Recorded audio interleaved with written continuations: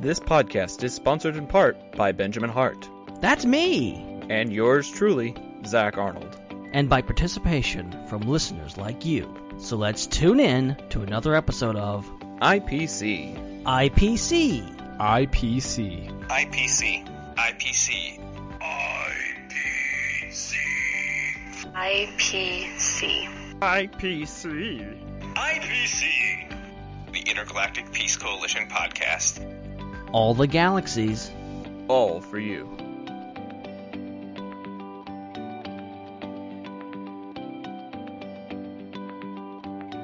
Hello, one and all. This is a very, very special and probably a little overdue episode of the IPC podcast. Longtime listeners know it as the Intergalactic Peace Coalition.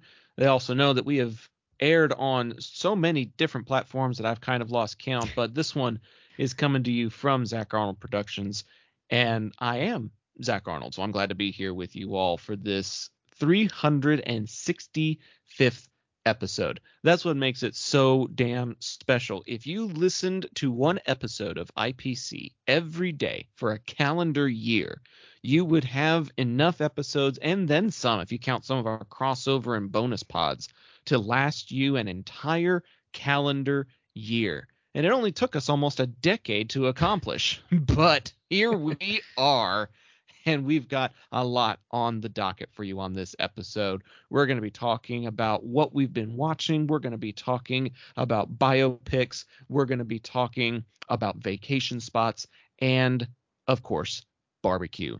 But I can't do that alone. History has shown that doing a solo broadcast of this type is always a bad idea. So coming back after an absent month, we just couldn't get the stars to align, but we got our schedules lined up this time around. My lovely wife Edna helped out with the previous episode talking about Barbenheimer. But for the month of September, Benny Boy is back. Mr. Ben Hart, so glad to get to catch up with you, man. Oh, it's even more of a pleasure now to catch up with you because it has been so dang long. Special thanks to Edna for filling in for me last month. I enjoyed that episode very much so. I know she's a bit nervous, as we all have been. Okay, first time podcasting, especially when you're just kind of thrown into the deep end like she was, and just like, here, let's just do this thing together. I can imagine how she felt. But I said it to you privately. I'll say this publicly. She did magnificently for her first time. And yeah, it was a great episode. Loved hearing the discussion on Barbenheimer. And yeah, I'll be talking about some of the things that I've been doing in my absence because I believe, if I'm not mistaken, this is like the first podcast I've done in like 2.5 months.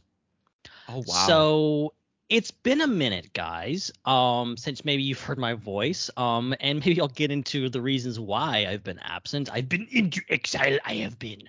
But yeah, it's been a weird, wild few months, and I'm just glad to be back. I'm glad to be doing this again, because yeah, lots going on in the world, lots going on in the entertainment industry in particular. But yeah, we didn't want to keep you guys in the dark any longer. We were itching to get back to the IPC and do this once more, and we got an awesome episode lined up for you guys tonight. We do. And I guess it doesn't hurt to briefly discuss some of the current events and the hopefully positive news that was released in a joint statement about an hour ago. Did you see that statement? I saw something about, I believe, the WGA there was some talks being had or about to be had. For the first time in a while, discussions have finally reopened. For those of you who don't know, there's been a pretty substantial strike going on in Hollywood, and people like Drew Barrymore have been taking a lot of flack for the way that they've been handling it. But there was a joint statement that was released by the WGA and the AMPTP saying simply this: the WGA and the AMPTP met for bargaining today and will meet again tomorrow. So not only were there some sort of preliminary conversations that took place, but those conversations are due to continue. So hopefully they progress to a point where strikes are no longer needed, where standing in solidarity is no longer needed, where a fair and equitable deal is arranged.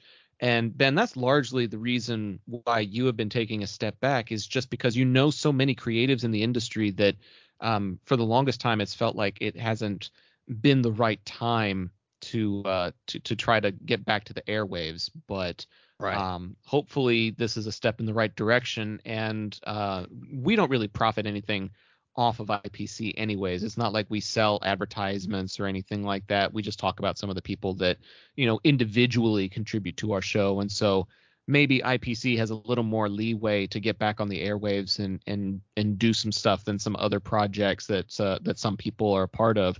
Because for some people, it's their income. It's Yeah. their bread and butter. And they're the ones that are really sacrificing a lot. And so I appreciate and respect what you've been doing these last few weeks. But if you want to, please feel free to share your perspective on this whole thing. Yeah, so as I said, it's been a weird time, especially to be a Star Wars fan, just be a fan of anything in Hollywood, because I think we all hold, I think all of us nerds hold Hollywood into somewhat of a high esteem. We appreciate all the creators, from the directors, producers, even, yes, the executives who make this stuff happen. And it's disappointing now we've gotten to the stage where the actors and the writers have both had to go on strike, and that's left a lot of us kind of in the wind in regards to what to do and how do we things. We've been looking to the unions to kind of figure, okay, how do we properly stand in solidarity? How do we properly be supportive of what they're doing?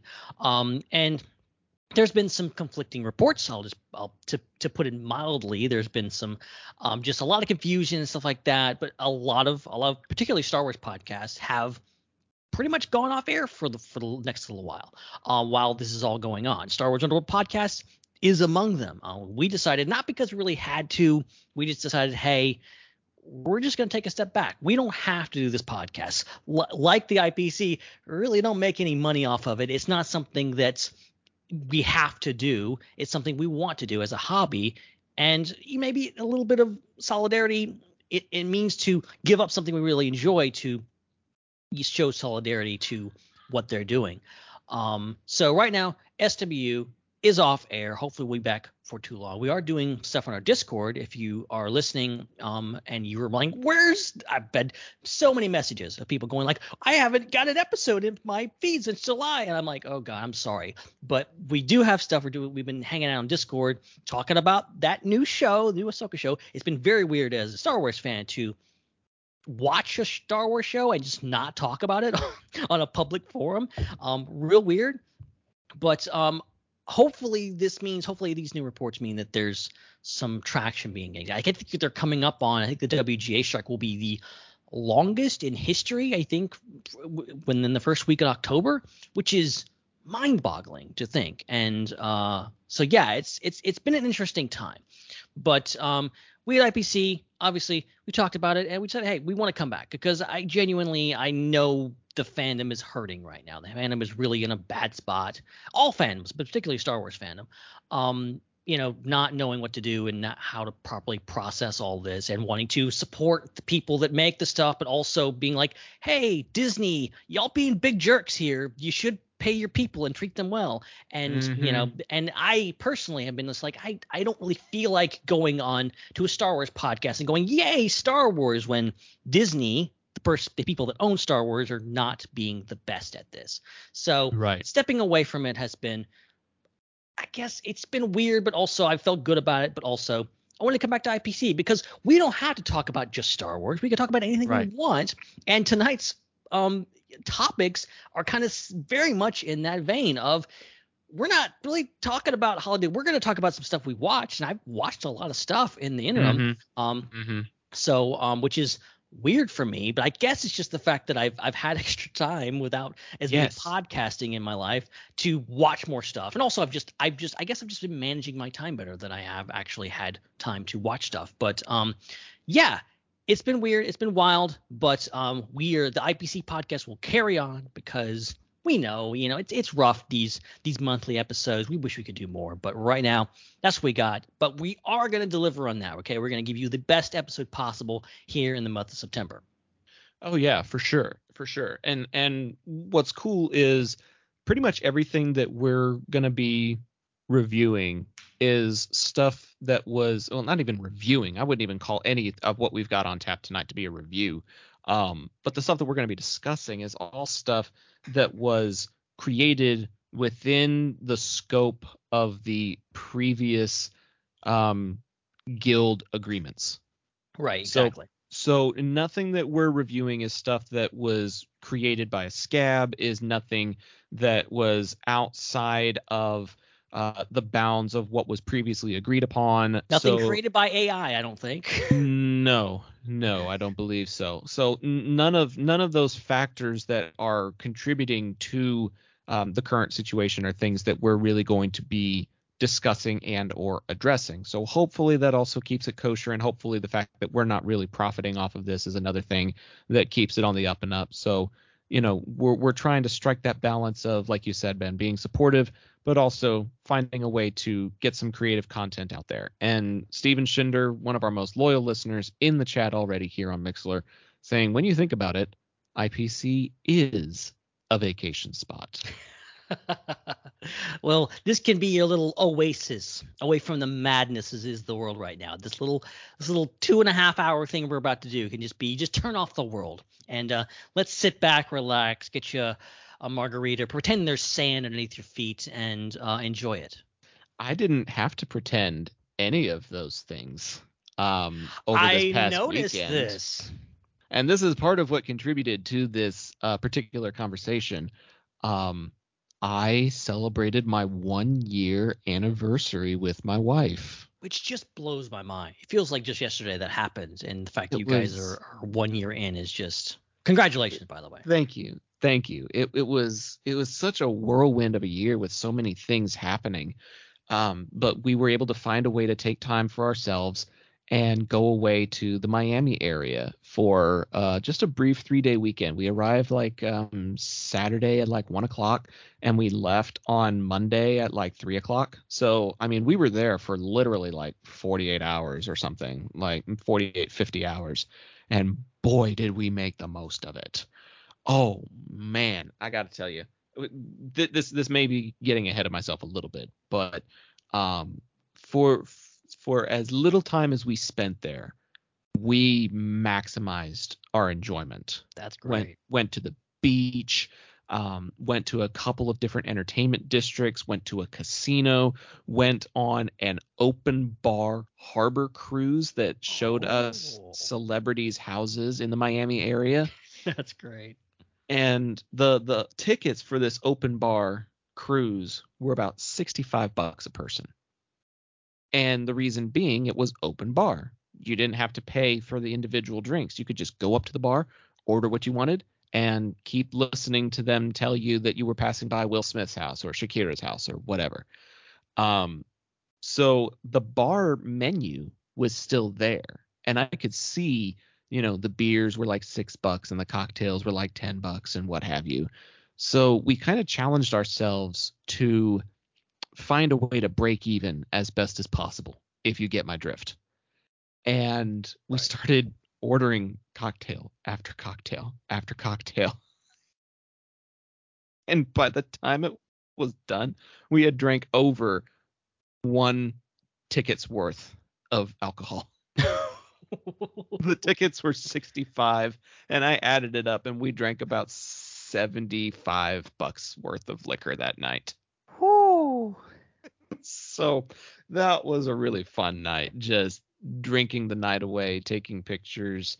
It was cool, but just being able to spend that quality time and be away on a vacation, if you will, was one of the things that sparked tonight's episode, as well as the fact that, Ben, you are so well traveled. You've been to nearly every state in the United States and have just seen so many fantastic places. It just this felt like an appropriate conversation within the realm of IPC, but also didn't force us to discuss pop culture too much either. Yeah, it almost felt unfair as much traveling that I've done that I would be the one to suggest this topic. um, but I was a bit more encouraged by the fact that you have been doing some traveling lately. So I was more encouraged. Like you've been some places recently, and hopefully you'll have some really good answers. And it sounds like maybe a couple of them will end up on your list tonight. It's very possible. It's very possible.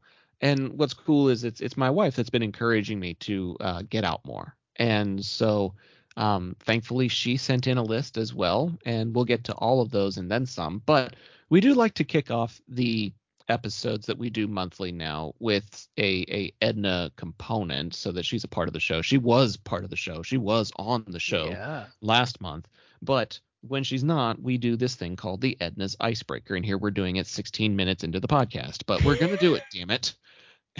And icebreaker for the icebreaker. Her icebreaker question this month is a pretty interesting one, considering how many biopics have been made recently. You know, Rami Malek won Best Actor for Bohemian Rhapsody.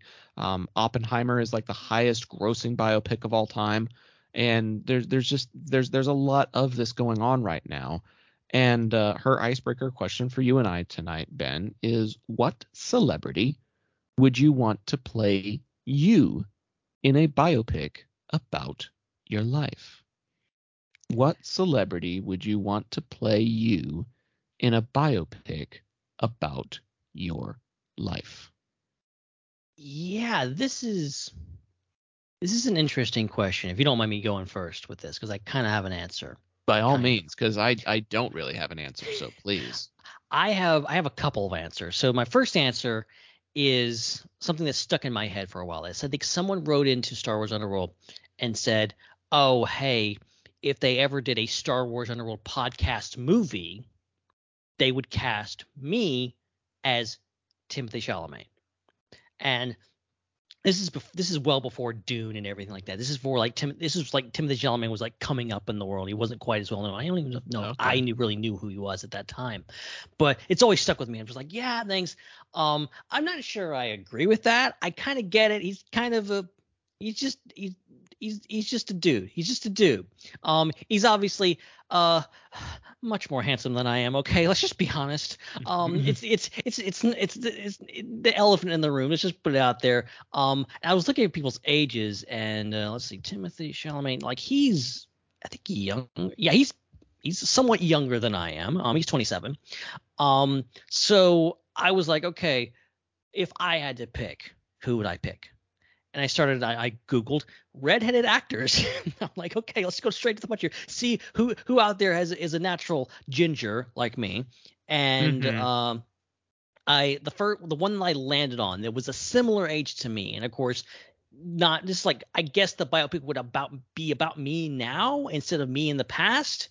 Because you'd have to like, okay, is it about me in my childhood and then when I'm a teenager? Like, would they have different actors? Like, there's a whole logistically, it's a nightmare. Okay, it's a lot of moving pieces. I'm just focusing on which actor would portray me now the best.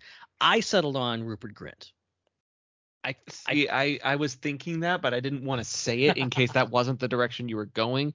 I was low key kind of hoping that you would say something like Ed Sheeran.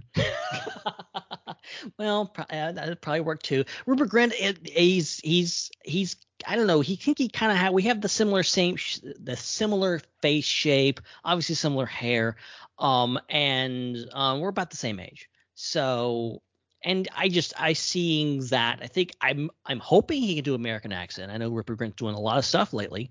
I would assume he could. Not just an American accent, a Southern American accent, if you know what I mean. That's my take. That's my take on that. Is either Timothée Chalamet. If you can't get Timothée Chalamet, get Rupert Grint. Okay, in my biopic, please. Okay. I can see both of those. I can. I'm currently right now opening up a page that's just actors in their 30s. It's probably a long list. Because I just turned 30, and so I want somebody who is over the age of 30 to participate in my biopic. But the problem is I'm having a really hard time like actually coming up Okay, so I would with actually. somebody. It's a shame we didn't get Edna's opinion on this because I would actually love to hear what she has to say. Like, who's her pick? I think she might be tuning in, so if we stall long enough, maybe she'll say. She said Come she on, might and tune in. he's treading water here. Give him something. Um, He doesn't want to I cast himself in the okay, Zach well, Arnold, the Zap biopic.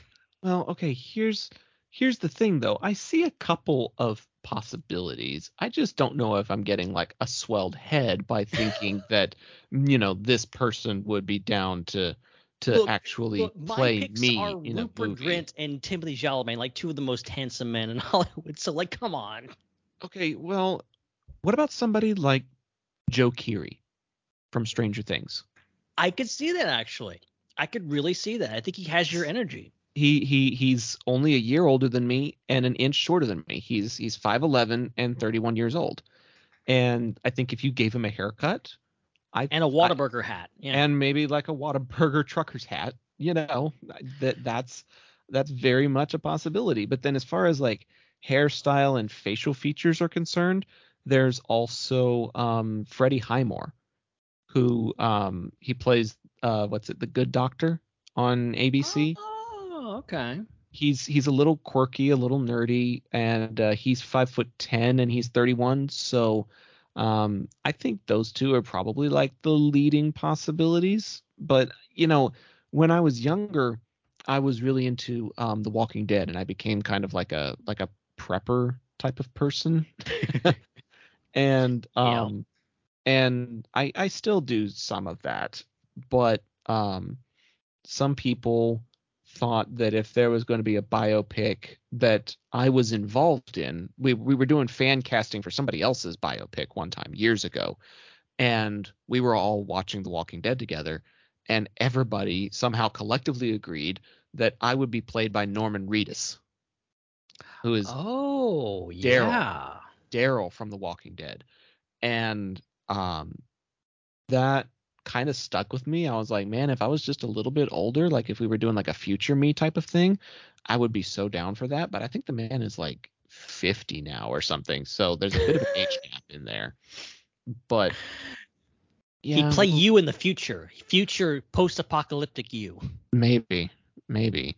Okay, so my wife did text me and she says you could probably be played by Chris Pratt, which is extremely flattering.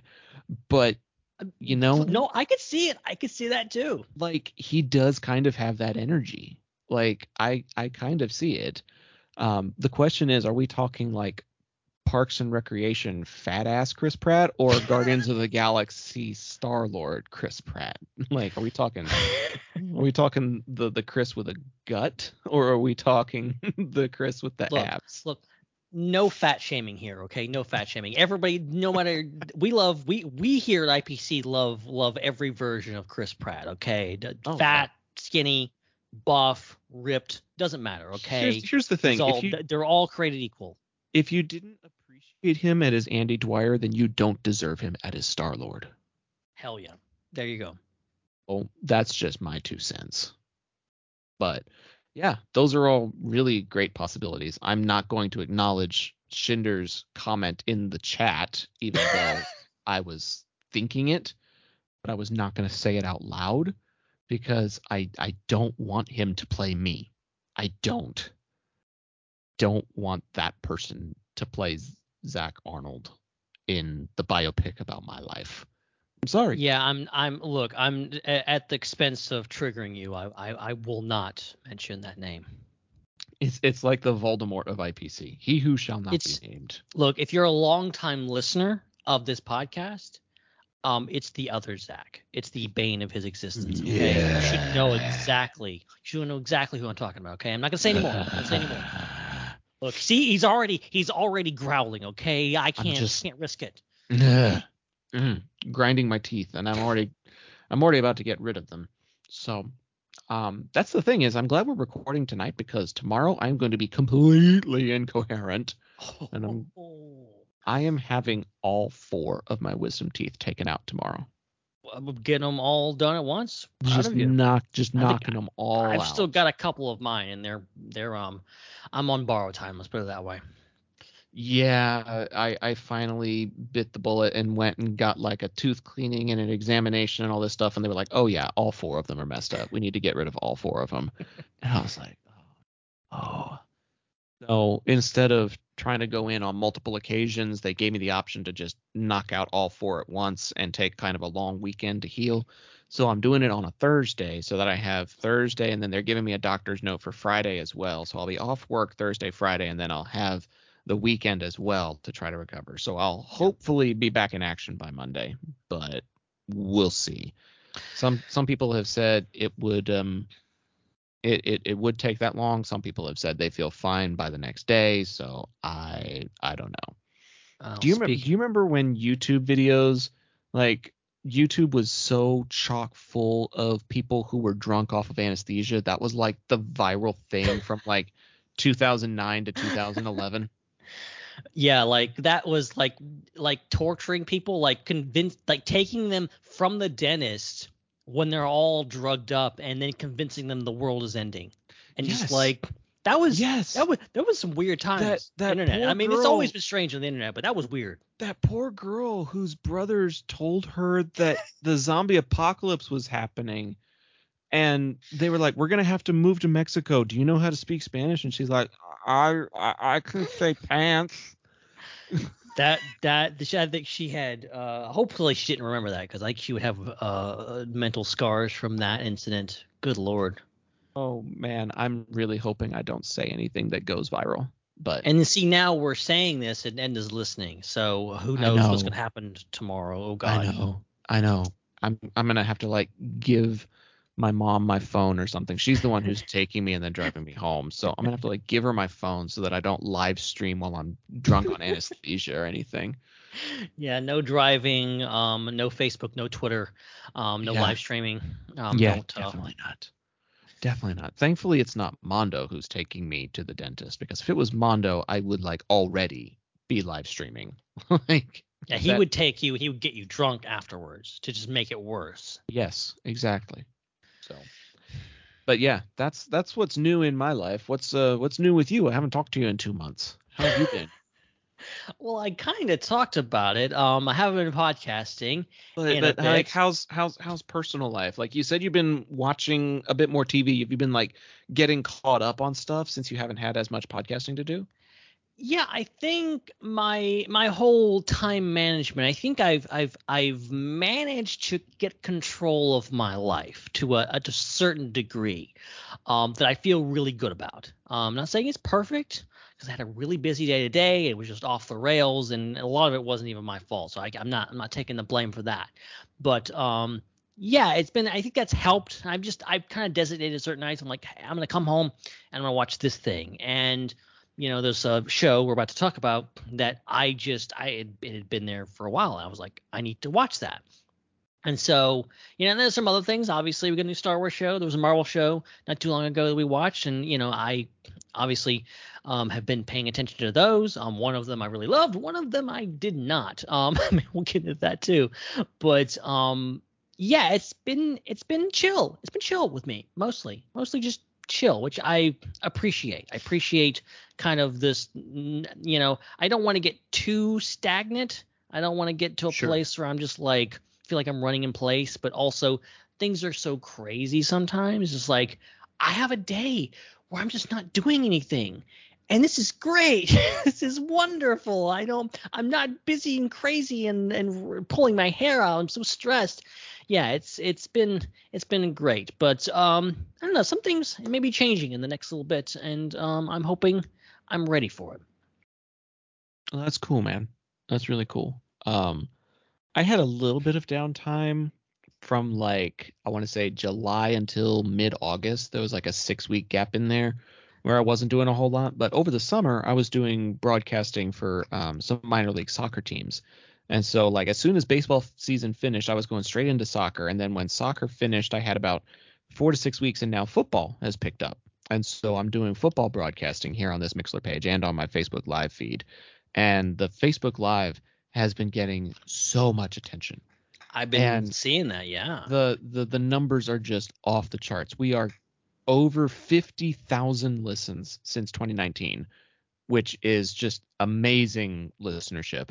But then like pretty much every game has had a minimum of like 700 to 1,000 in listenership every game, and so that is just far and away higher than what we've had on a per game average in previous years. And so I can't really relate to having like that blank day, because if I have a blank day, it usually means I forgot to do something. But I do kind of appreciate the season of life that you and I seem to be in, where we have the time for the things that really matter. I don't know if that's the best way to phrase it, but like we do IPC when we're able, we take care of our families when we're able, and we watch the shows that we want to watch without having to put it off because we've got all of these other obligations. You know what I mean? Is that a fair way to put it? Oh yeah, yeah. I think yeah, it's a weird spot to be in, but it's also not unwarranted, not unwelcome. Just it's yeah. I've been thinking. I do a lot of thinking these days. I've always been a real big That's thinker. a dangerous thing, dude. That's But dangerous. I feel like I can really work things out a lot of times, and just try to understand life and where I'm at in the world and stuff like that. And sometimes I don't get all the answers that I want. Sometimes I get to the point where I'm just like, I still don't know what's going on there, and I can't figure it out, and they can't figure other people out too. And it's weird, but you kind of have to. I think I've learned to be more hands off. I just like not let things bother me, because I think you get so caught up in trying to control other people and trying to control other things, and you really, I think the key to life, honestly, is just like taking a step back and going, I can't control anything. All I can focus on is what I'm doing right now. What the thing that I'm doing right now, that's all that matters. Okay, I can't control what happens tomorrow. I can't control what that person's doing or saying. It's just that. And stuff's gonna happen. It's gonna happen. You have no control. You just got one hand on the wheel, hopefully, some days, and you keep it going and try to survive this weird thing that's called life. Well, luckily, this weird thing called life has been providing us with opportunities to watch stuff, and I guess that's the next segment we need to go ahead and get into. Right. Is, instead of being all existential for another hour or whatever, we do have topics that we're supposed to be talking about tonight. And What? one of them is a segment that we do to help us get caught up with each other, because, like you said, we really only get to do this once a month, and so we're gonna try to make the most of it. And part of the way that we do that is by talking about what have we been watching now. Like you mentioned, there is one particular Star Wars show that we're going to briefly mention at the end. But there's some other stuff that we've been watching. And what's funny is we started talking about it off the air. Like, what have you been watching? What have I been watching? And there's only like 2 crossovers. So we're going to bookend it. We're going to bookend it with the 2 things that you and I have mutually been watching. And honestly, this is what I like about that segment that we've got now, because in the past, it used to be, okay, you need to have this movie watched by September the 20th, or there's no show. And now it's more like, oh, hey, we've both been watching this, but oh, hey, there's a whole bunch of stuff over here that you've been watching that I haven't. And we still get to talk about it. And so I'm kind of stoked for that, because I can't wait to hear about some of the stuff you've been watching, and maybe have a little bit of a platform to talk about some of the stuff that I've been watching, as little as it's been. But we can start with this is kind of funny. We're going to end our what have we been watching segment with Star Wars, and we're going to start it with Star Trek. Strange New Worlds. Are you caught up? I am completely caught up. I got caught up right as the series was ending. Basically, I think I watched nice the last episode right when it dropped, right after it dropped. Because I didn't, because of course the season 1 came out 1 or 2 years ago, and I really wanted to watch the show, but I just never really made time for it. And I was like, well, and then season 2 came around. I was like, okay, now I really need to watch this show, but still need to find time for it. And then what really encouraged me was the fact that we had that great, because I knew they were doing the crossover episode between the animated Strange New Worlds and what's the name of the show? I'm forgetting. Lower Decks. Lower Decks, the Lower Decks crossover. Those old scientists is the name of the episode. And I started seeing clips. Obviously, there was trailers and stuff like that they were really advertising. And I'm like, okay, I really want to see that. And I don't want to cheat and just watch the episode. I want to watch the entire series. So I started with season 1, and it took me 2 or 3 weeks. And I binged the whole thing. Nice. And got all the way caught up. It wasn't long after that episode that aired, because that was towards the end of the season, I think, when things, and yeah, it was, I loved it, man. I mean, I like Discovery, Yeah. but I think this might be better than Discovery in a lot of ways. And it's just weird because it kind of sold itself as this kind of, episodic thing that's kind of in the same vein as the original series, which it totally is, but also it does have a strong thrusting forward story that's really engaging. And it kept me like every episode, like it's not like every episode is self-contained. It does have a little bit of a thread there, and you're just like, I'm so engaged, like I really want to watch the next episode. And there was many nights where I was like, oh crap, it's too late, but I gotta watch one more episode. Oh man, that is one of the things that I really really like about the show is the characters are engaging enough that you want to find out how they grow, how they get better, how they improve. And that's only discovered through the episode by episode nature, where you see that growth take place in some sort of crisis that they have to overcome.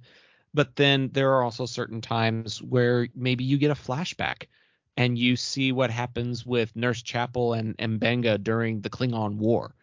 And so it's not just strictly following like this linear progression of episodic storytelling. You have some flashbacks and you have some side stories and you have some parallel universe exploration and things like that. But then you also have tie-ins to iconic names like Noonien Singh, who's the chief of security. And, what does that mean for, a Starfleet officer to carry a name like that? And so there's all of these really, really fantastic threads. And I think one of my favorites, honestly, is the fact that Pike knows his destiny. He knows what he's in for, and he's trying to figure out how to live his life until that point. He's trying to not live in fear, but also not trying to get cocky where he's like, oh, I'm not going to have this happen to me for another 5 years, so I'm good. Like, he's still got to care about himself and his relationships. He's still got to care about his crew and his mission. Like, he can't stop being himself just because of a vision that he saw in the future. And it's such a really interesting thread to follow where his fate, he knows his fate, but you still don't know the outcome of any given scenario on any given episode. And it's strangely entertaining to see how it all plays out. Yeah, and it's amazing how well they kind of interweave.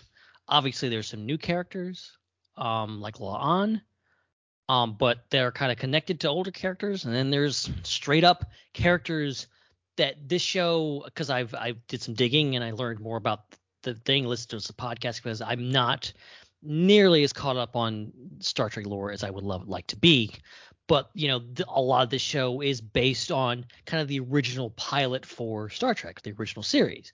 So you have number one, who was kind of part of that crew, and then CBS, something happened and they rebooted it and did another pilot. It ended up becoming the original series, but then that kind of became the backstory for the original series. And you had Pike coming back, and so this kind of takes that, and you have Dr. Mbenga, you have Christine Chapel, and you have all these different characters that I think are so good. Like, the acting is so well done. They're perfectly cast. I'm not just talking about, like, you have, obviously, Ethan Peck is more than proven Dude. himself in that role of Spock.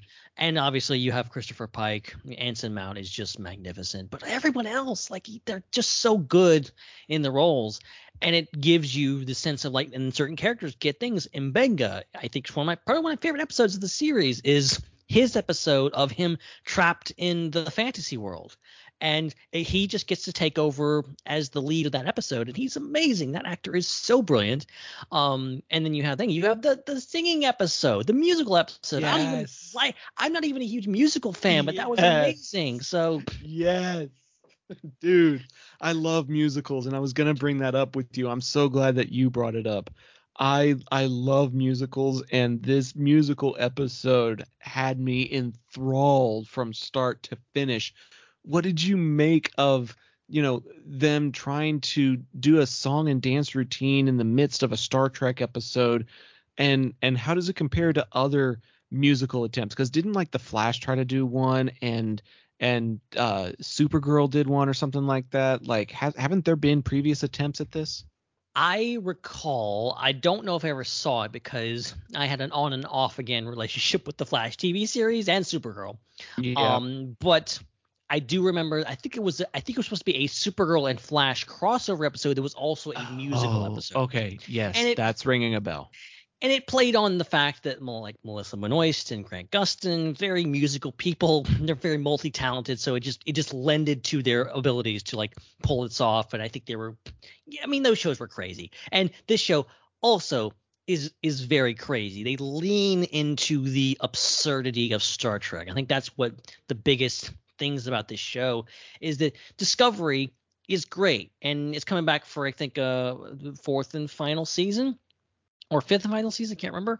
And Jonathan Frakes was talking about it. And it's going back to its action adventure roots, and it's a very serious show. I like that about that show. I like serious sci-fi, but there's something about this show that really leans the other direction in regards to just the absurdity of Star Trek. And Star Trek, I think we need to remember, and this is something that we've learned with Star Wars in regards to people taking it maybe a little too seriously sometimes. Star Trek also can be very, very silly. And it needs to be silly because this is all supposed to be fun. And this show has so many episodes where it's silly. And the musical episode is the pinnacle of that because it is this amazing things. And it's not like they just break into song and dance for no reason. It's all a very scientific, a very logical way to do it. But it happens. It's there, and it's all, it's this whole musical thing where everyone has to sing, and it plays a part of the plot. And in order to get out of the mess they're in, they have to play along with it, and everyone has to sing. And it's beautiful. It's magnificent.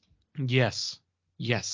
And I know that a lot of people in the Star Trek world want to give praise to Jess Bush for the song "I'm Ready."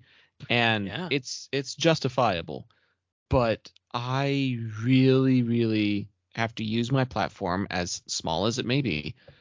I have to use my platform to give some props to Ethan Peck's song.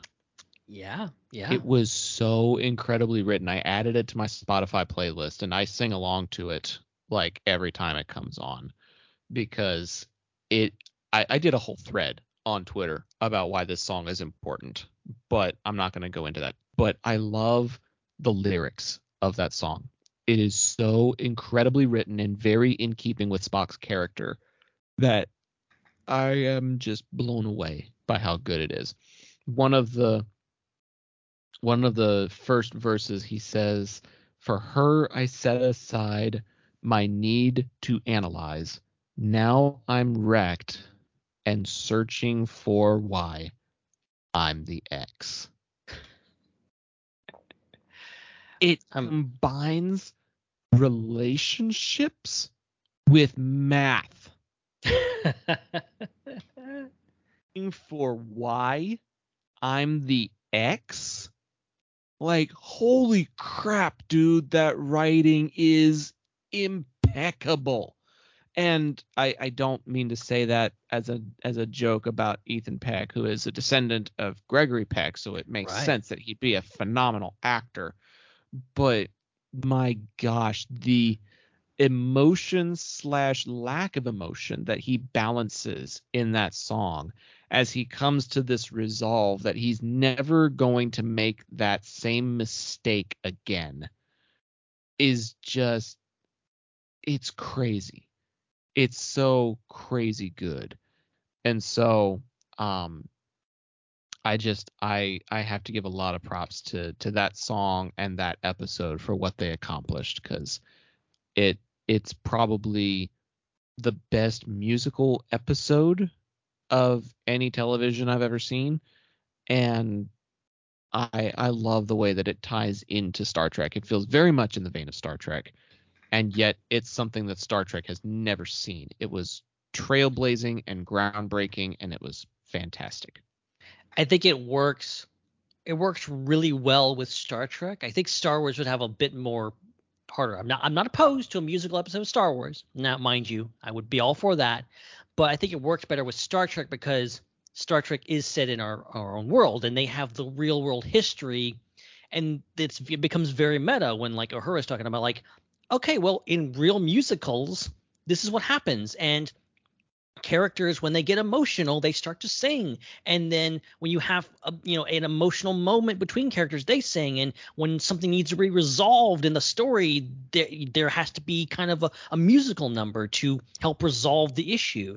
And I like that. I like the fact that they kind of played into this and being like, okay, well, whatever this is holding us here is playing by the rules of a musical, and we have to play Yep. along with that.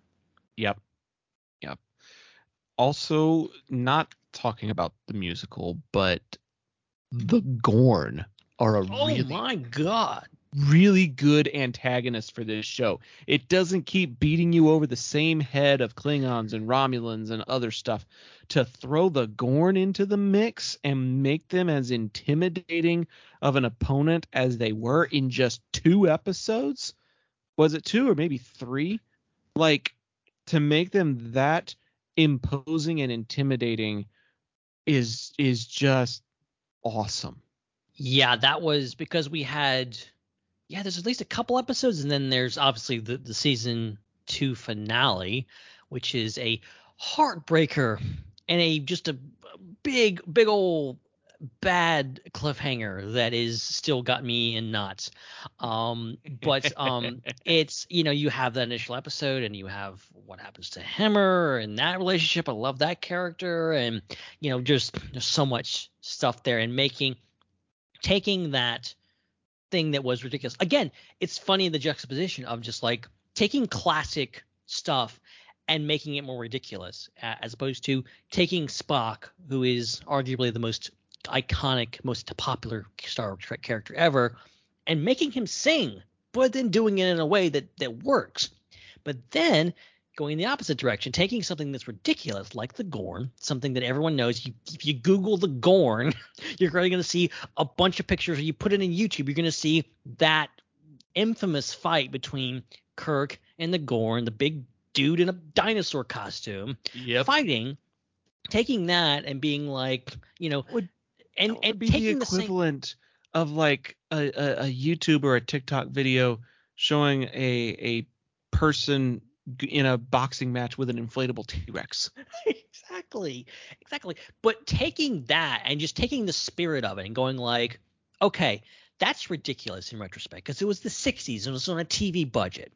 But we're still going to keep the spirit of this, of just like Star Trek, the original series, was 100% straight. They played it 100% straight. We're going to honor that by bringing the Gorn back. And those things. We haven't seen a baby Gorn, though. We haven't seen what the Gorns are. What is their physiology and how do they reproduce and stuff like this? And turning in this whole alien debacle is just great, and it's terrifying, and it's really well done. And I think the CGI and the special effects were especially well done, making them. And there's a really great kind of mix of puppetry and CGI that they do really well there. And then you get the season 2 finale where you actually get to see, spoiler alert, one of the big Gorn. And it's great. It's a great show. It's such a great show, and it's also pretty much the only thing that we've both seen together recently. is so funny. I feel like we probably need to do like maybe a mini episode or a standalone or something of Strange New Worlds. Maybe after the next season concludes, we'll have 3 seasons under our belt that we can kind of play off of and give our thoughts on. But I'm glad that you're enjoying it, man, because I know Star Trek isn't for everyone, and I know that there's so much Star Trek out there that it can be overwhelming to find something to latch onto. But I'm glad that you're latching onto this one because it's probably one of my favorite Star Treks now too. I think Deep Space Nine is still my favorite, but Naturally. this may be my number 2 Star Trek. It's just that good. Yeah, out of all the things that I've watched since we last spoke, Strange New Worlds was the one thing that I really, really did want to talk about in depth with because there's just so much happening. And, I would suggest, I think Strange New Worlds, yes, it is a spin-off of Discovery, obviously, and it does like pick up where it left off. It's the theme throughout the whole thing is it leans heavily into Pike knows what's going to happen to him, and that all happened in Discovery. And if you're a Star Trek fan, if you're interested in Star Trek, you should watch Discovery. But I also think Strange New Worlds is weirdly a great jumping on point. I think anybody could really enjoy this show, regardless. I think because I don't know everything in regards to Star Trek. I'm very not well versed when it comes to Star Trek. I've seen just a few of the series, most of the stuff being the new stuff. So I'm not into the lore as much as a lot of people are, especially a lot of Trekkies. So, but I enjoyed the hell out of this because it does mostly stand alone, and it's a prequel to the original series. So you're not like it's before most of the stuff that's been previously. Like Discovery is literally the only thing that happens prior to it. So you can really infer a lot. And I think it does well to kind of hold your hand and give you the necessary info.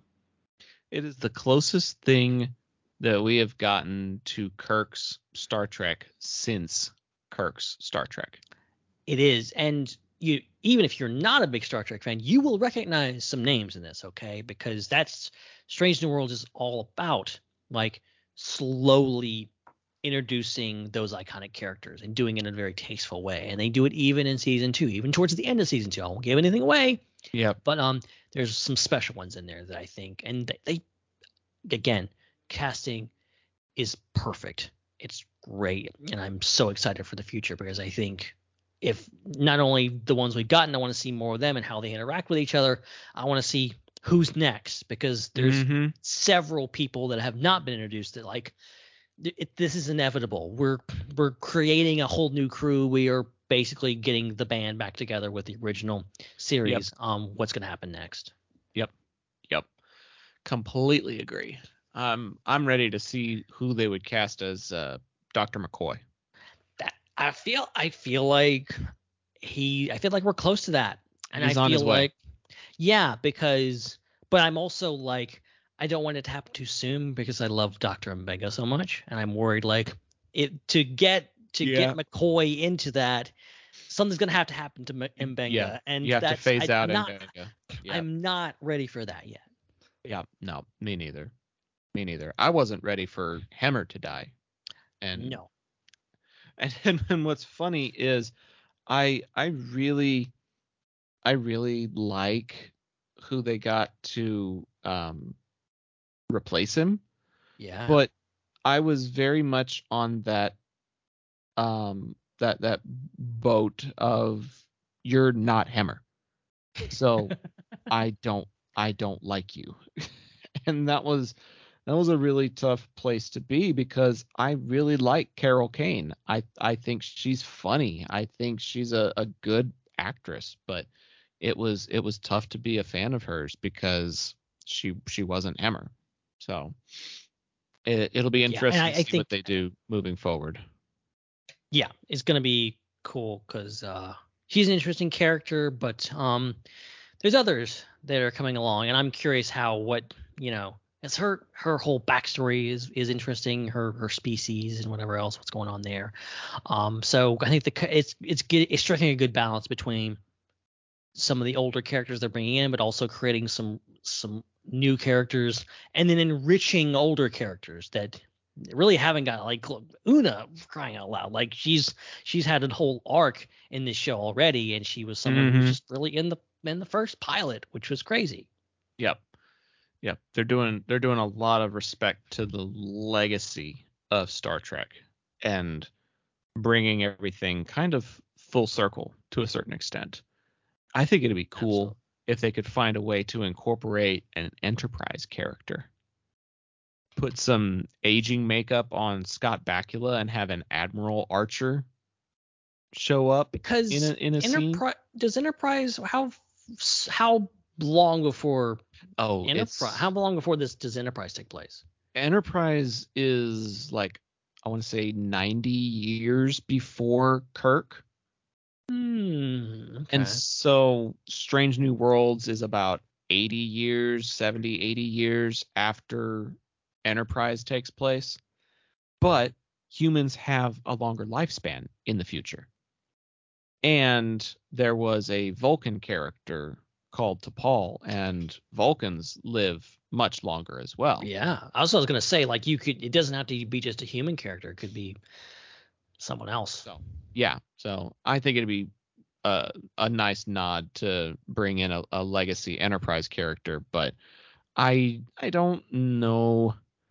I don't know if they're gonna do that, but it'd be cool if they did. Yeah, a lot of possibilities. I hope this show gets to really do a lot and has a really long lifespan, because a lot of ground to cover. Yeah. And I'm glad that it's getting another season because, like you said, that cliffhanger, I was pretty mad at them that they ended it that way. It's one of those things you're looking at the time code and you're watching the episode and you're like, wait a minute.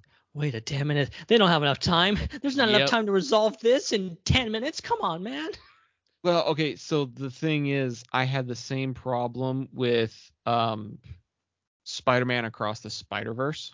Oh, yeah, that's a bad one too. When he was wrapped up and he was in the parallel universe and like he saw his alternate version of himself as the Prowler, I made the mistake of going to see that movie at a dine-in theater where they text you your receipt and they closed out my tab as that conversation was happening. So I was like, oh no. Wait a minute. Oh no. As my tab was closing out, I was like, I know I'm not going to be able to order anything else.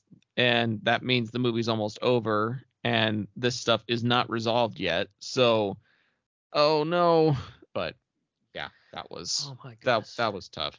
Steven in the chat says the Enterprise finale takes place in the fictional 2161, while Strange New Worlds takes place in 2259. So there is almost a century separation there. Okay. But if the Scotty of the Kelvin timeline can mention that he transported Admiral Archer's dog, prized beagle, then I feel like there's still the possibility that people like Admiral Archer and T'Pol are still part of this universe. So also, timelines make no difference when there's time travel. When you literally there's a whole episode about time travel, about someone from the future, from the the TNG era coming back to the present day. And also they're cartoon characters that get transferred into live action. Yeah. I loved those old scientists, and I'm really enjoying Lower Decks too. I've seen the first few episodes of the new season, and on that. I appreciate that they're actually kind of progressing the characters and giving them new challenges. It took 3 seasons, but some of our main characters are actually junior grade lieutenants now instead of just ensigns. Wow. And so it's a small change because of like their quarters and their responsibilities and stuff, but they're still not like the captain of their own ship, so they're still fitting into that classification of lower decks and doing some of the nitty gritty behind the scenes stuff. But the entertainment value is still there. The comedy is still there. The character execution is still there. The friendships are just very wholesome, and it's a cute show, and I'm glad that it's part of the canon. And I know there are some people who are not going to like hearing that, but I think it's a good thing for Star Trek to have some existentialism that recognizes how ridiculous it can be sometimes. And there was one scene on the most recent episode that I watched where one of the characters was given quarters that were right next to the holodecks, and one of the commanding officers was very into this role playing scenario where they played the villain in the Robin Hood story, and they torture and kill holographic Robin Hood in very masochistic ways. And I'm just like, that is so weird. Why is that part of the Star Trek story? But then I'm also like, oh yeah, that should totally be part of the Star Trek story, is that's how people use their fantasy holographic machines, and that whoever is sleeping next to that has to put up with all that noise. Like, it makes perfect sense and yet no sense at the same time. It's so fun to watch. I love it. Yeah, that's and that's a show that's very much, erring on the side of just absurdity and ridiculousness, and is embracing that side of Star Trek, which I think is things. And I'm so glad that Star Trek is doing that too, because I think there's been a lot of success in Star Wars, in my opinion, of embracing different styles and different tones and doing things you wouldn't necessarily expect in the same universe, but work just fine. And I think the fact that Star Trek is getting that too is getting that kind of treatment and doing different things. And in fact, you can watch shows at the same time that are completely different, completely just totally at different ends of the spectrum, but work so well together. Very true. Very true. Well, I mentioned Lower Decks. Do we just want to go through, like, one person goes through everything they've been watching and then the other person goes through everything they've been watching, or is it easier to alternate, or how do we do this? It's been a while. I would say alternate, but I feel like at a certain point you're gonna run out and I'm gonna keep going. That's possible. Should I just breeze through some of the stuff I've been watching and briefly describe it? Just go through, because I'm interested. I'm interested in hearing what you've got to say, and then I'll as quickly as I possibly can get through mine. Sure. So, my watching has been kind of intermittent of late because I mentioned all of the different broadcasting and stuff that I'm doing. And so there are some times where I'm doing a game on a Thursday night and then turning right around and doing another game on a Friday night. And you got to do all the show notes and prep and research and media requests and getting the equipment put together. And I still have to work 5-6 days a week sometimes. And so, TV kind of falls in wherever it can. And it just depends on what we're in the mood for, because sometimes we'll just go back and rewatch The Office or Parks and Rec, my wife and I, or we'll try something new. And lately we've been doing stuff on Apple TV. Apple has some really good shows. And I've heard, yeah. And they've got some stuff that we've put on our list that we just haven't gotten around to yet. But currently we're both in the middle of a mystery drama apocalyptic series called Silo. I've heard about this. That's really, really good. A lot of death, a lot of backstabbing, a lot of mystery, but it's all set in like this bomb shelter silo that has 150 levels beneath the surface or something. And there are generations that have lived down there that don't know anything about the surface world, and the government has basically forbidden anybody from going to the surface because it's unlivable. And so they've created this regime, and there's all of these rules and stipulations and things that people have to follow, and people are starting to ask questions, and they're getting curious about life outside, or what isn't the government telling us, all this sort of stuff. And mysteriously people are turning up dead when they start asking too many questions, or they get sentenced to exile and they get kicked out of the silo and have to go live/die on the surface world. And so it's a really interesting drama that we haven't quite finished yet. So I don't really know how it ends, and I don't really know how to talk about it all that much, other than the fact that we're watching it and it's interesting. The other Apple show that we've been watching is Ted Lasso, and that is a really, really good show. You don't need to know anything about soccer to watch it and enjoy it, because when the show starts, some of the characters are just as lost as Americans are. and you watch that sense of feeling lost from their point of view. But then as they grow to learn about their community that they're in, as they grow to learn about the game, as they grow to know the players and their bosses and the media members and all this sort of stuff, it becomes a show that's about the people more than it is about soccer. And it becomes more about the relationships that are formed. It becomes more about the personal growth that people experience, the trauma that they're trying to work through. And it's a very personal show, and they do a really, really good job with bringing all of those personalities out. We just finished the season 2 finale about a week or two ago, and we're hesitant to watch the third and final season because frankly we don't want it to be over yet. And so we've been kind of procrastinating and putting it off a little bit, but Yeah. eventually we're going to finish the third season on that and move on to some other Apple TV shows. But Silo and Ted Lasso are both ones that I would recommend if you've got a subscription to Apple. I had a subscription to Apple for a while because I got a new iPhone like a couple of years ago. So it comes free with your Apple purchase. And then we got an iPad for my mom, and then I had another year of Apple Plus. And I gotta say, I didn't watch a damn thing that like 2 or 3 year period that I had Apple Plus. But I'm gonna have to re-sign up, pay my own money to get it because I've heard so many good things about specifically their series about Silo, and then there's is Succession the one that's on there? I believe so. There's the big one that I think just ended that everyone was Okay, talking Succession is on HBO Max. I think I know which one you're talking about though. Are you talking about Severance?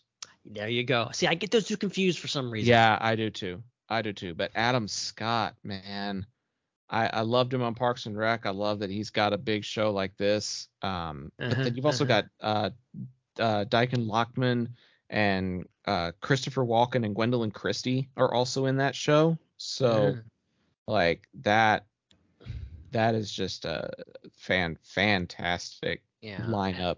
And I've also been getting ads for Foundation, which is sci-fi. It's based on Isaac Asimov novels, I think.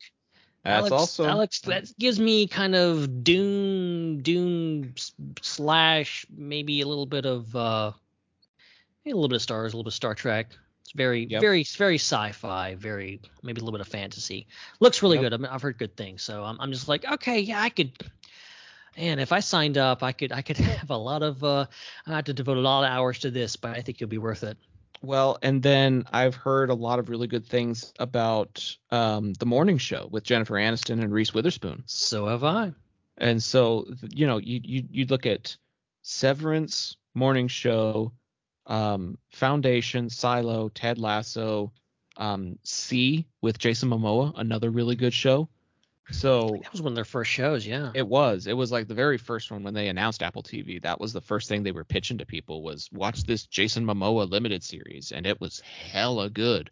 So they're doing really good with their sci-fi, and they're doing really good with their compelling storytelling. So yeah, I think Apple is probably one of the better products to be subscribed to right now as far as quality is concerned, for sure.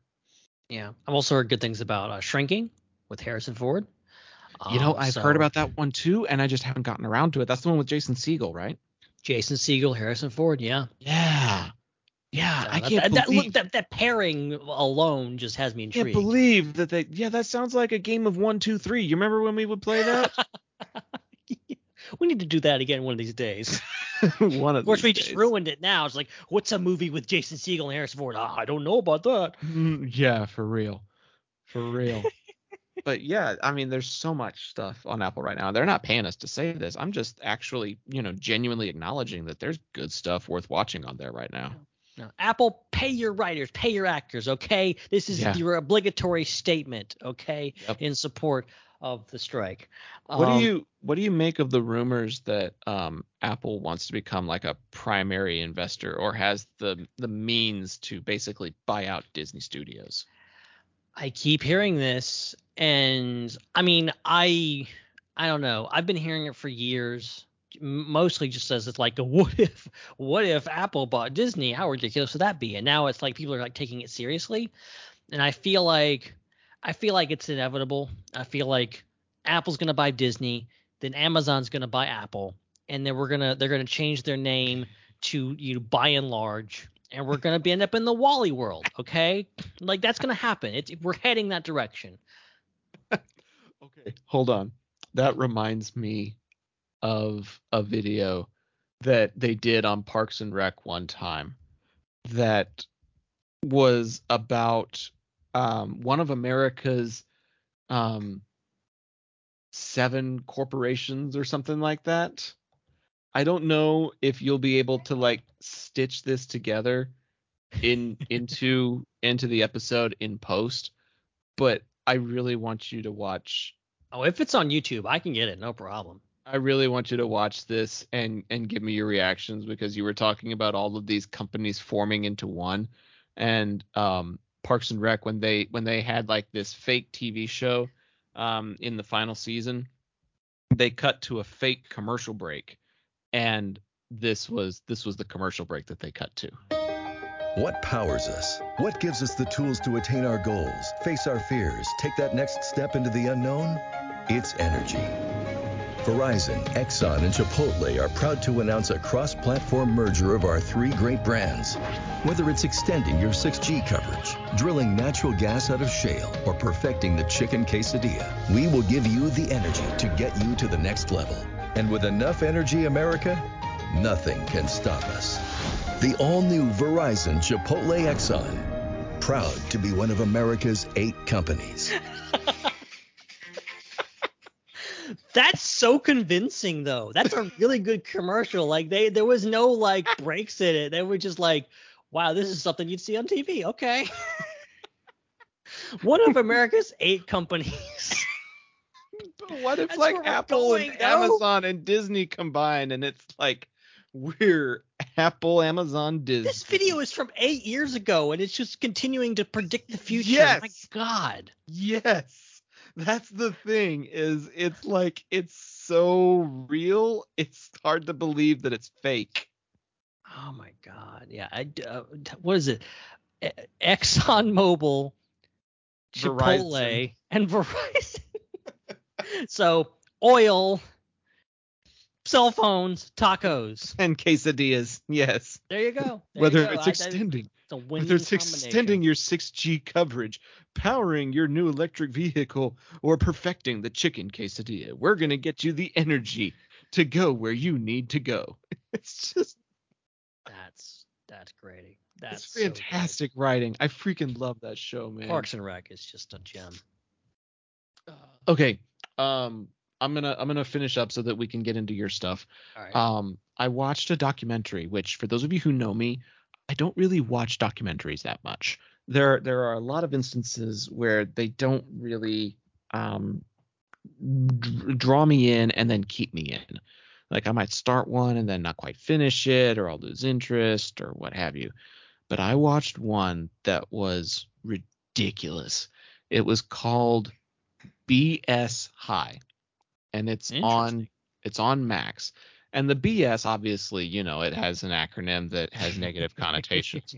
But it's all about a fake preparatory high school called Bishop Sycamore. Oh my God. There is no actual bishop in the clergy that was named Bishop Sycamore. Like this guy completely made up a religious institution and called himself a private school so that state regulations wouldn't apply to the way that he conducts his program, and basically fibbed and lied and cheated and like did all of these things, evaded credit card scammers and all, and didn't make his payments and stuff for years while he was building and organizing a preparatory football team.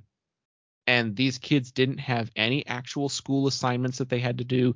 They didn't even have a physical campus that they would go to study. They were just taking online classes while they traveled the country and played other high schools in the United States. And it is the wildest thing to hear from like sports professionals in Ohio, to hear from recruiters and college coaches, and to hear from the preparatory school's coach himself. They interviewed the coach who conducted this scam, and he's not in jail. Like, he's still roaming free. He's still planning to do this again. And it was just so incredibly wild to hear about the lives that he impacted, to hear about the money that he scammed people out of, to hear about the games that he was able to schedule against top tier opponents. And he had a player that they made it onto ESPN. They somehow arranged a game to be nationally televised on ESPN, and one of his players tore his ACL during the game, and they didn't have a trainer or a team doctor on the sidelines. So the coaches intervened and basically told him, if you're too hurt to play, then don't play. But if you feel like you can still run routes, then get out there and keep playing. This kid played on ESPN with a torn ACL. Wow. And it's so wild to hear about all of the stuff that went down. And it's like a 2-hour long documentary about how he pulled off this huge, huge scam that nobody thought would be possible to pull off. And my heart just breaks for the kids that were impacted, because now they can't get into actual colleges. They can't play college ball now because they played for a fake school. And, it's wild the lengths that this guy went to, just for $1 and just to end up on ESPN. That's crazy. That really is. Mm-hmm. It was weird. And it's on Max. If you have 2 hours and you're interested in sports, highly, highly recommend it. It is probably one of the wildest documentaries I have seen. As far as movies go, we did like a spooky movie night with some friends a couple of weeks ago, and I saw the original Texas Chainsaw Massacre for the first time. Interesting. And it's trippy, man. It's really weird, some of the stuff that they do, but a lot of the gore is very implied. And so you don't see a whole lot, and yet at the same time you do. It's really weird. But for a movie that was made back in 1974, it is very, very interesting to see how it all plays out. And I was not expecting the movie to end when it did. And it just contributes to how trippy and weird that film is, even by today's standards. So it was fun to watch that. We saw the first Saw movie as well, and kind of did like a spooky film double feature, and that was a pretty fun night. That's fun. But both of those are like kind of throwbacks, if you will. Haven't really seen a whole lot of modern stuff since Barbenheimer. In fact, I went back through my AMC A-list to try to see like what previous movies I'd watched. And after my Barbie and Oppenheimer ticket, the only ticket stub that showed up on my account was for Meg 2, The Trench. Steven's in the chat saying that the original Texas Chainsaw is a classic. I agree. I put it right up there with the original Halloween film as far as like classic horror goes. And then Saw is pretty much what got me into horror movies. I haven't seen the rest of the franchise, but I do intend to watch the second one so that I have good context for the new Saw movie that's coming out, Steven. I understand that this 10th one is supposed to be set between 1 and 2. So as long as I get those first 2 done, then I should be okay for this new one. But The Trench was exactly what I expected it to be. It was a poorly made, cheaply shot, terrible CGI, over the top popcorn flick about monsters of the deep. You know, the first Meg felt like a modern day Jaws. It had those elements that Jaws had that was engaging and entertaining and made the most of its budget. Like, I had some really good things to say about the first Meg movie when it came out. But now I'm looking at The Trench and I'm going, oh, everything that Jaws 2 is what the Meg 2 is. Like, you can hold them to similar standards. The same type of drop-off that happened between Jaws and Jaws 2 is very similar to the type of drop-off that happens between the Meg and the Meg 2. It's not amazing. It's not going to win any awards. But it was a fun popcorn flick. All right. Fair enough, I suppose. And then the last thing that I saw, I promise I'm almost done. No problem. One of the other things that I saw is something that came out on Amazon just a couple of days ago. And ironically, it's a biopic. It's about the first Hispanic astronaut in space. Oh. Not just, one that studied and did the simulations, but one that actually went to space. And it's about Jose Hernandez and his path from becoming a child farm worker to becoming an engineer and eventually an astronaut for NASA that goes up into space. And he's played by Michael Pena, which is wow. It's pretty cool. Like, it's got a pretty good cast in it. But Pena, who is, Luis from the Ant-Man franchise, is in there. And then I don't know if very many people are going to know this, but Garrett Dillahunt is in it. And he was on the Mindy Project. That's where most people will know him from. And then one of the co-stars is Rosa Salazar, who was Alita in Alita Battle Angel, and she was in the Maze Runner franchise, and she was in Bird Box as well. So it's a pretty good cast, and it's a really very well-made, heartwarming, coming-of-age type of story as this guy overcomes so many obstacles, financial, physical, mental, emotional, what have you, cultural. He overcomes so many different obstacles and gets to achieve his dream of going to space. He watched the moon landing and as a kid, and it inspired him to be more than somebody who works out in the fields. And not only did he become something more, he became one of the very few people on planet Earth to actually go to space. So it's a pretty good movie, and it's on Amazon Prime. So that's amazing. That's the most recent thing that I watched. And I don't know what I'm watching next, but that kind of catches you up. Strange New Worlds, Lower Decks, Silo, Ted Lasso, BS High, Texas Chainsaw, Saw, Meg 2, and then that Michael Pena movie, A Million Miles Away. That is what I've been watching. Interesting. All great choice. You're inspiring me because I'm like, now I need to catch up with you. I've seen so many things, but there's so many things I haven't seen. That's the problem with entertainment today. It's just like there's so much out there. There's dude. so much out there. Like look, I 100% support the writers and actors striking. I want them to get a fair deal as soon as possible.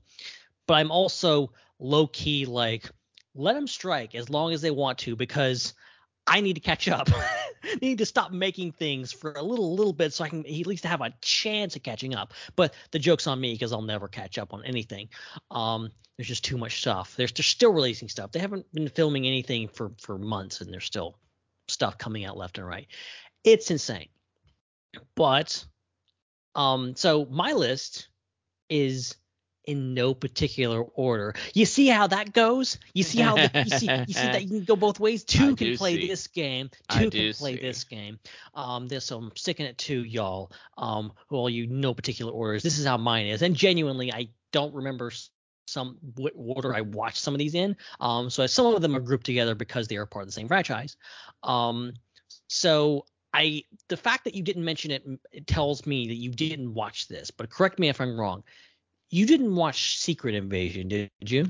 I watched like half of it. That sounds about right. I watched some of it and I just lost interest, man. It got to a point where some of the stuff that they were revealing just kind of hurt my feelings a little bit. I was like, you mean I watched all of this other stuff and it didn't really mean anything? And then there were also some elements where I'm like, this would be so much better if this character was in it or if this character was in it. But it's obvious that they couldn't afford that person, so they just made do with what they had. And it felt like a low budget hodgepodge of crap that Samuel L. Jackson just did not deserve. He deserved better. In concept, this is an amazing thing.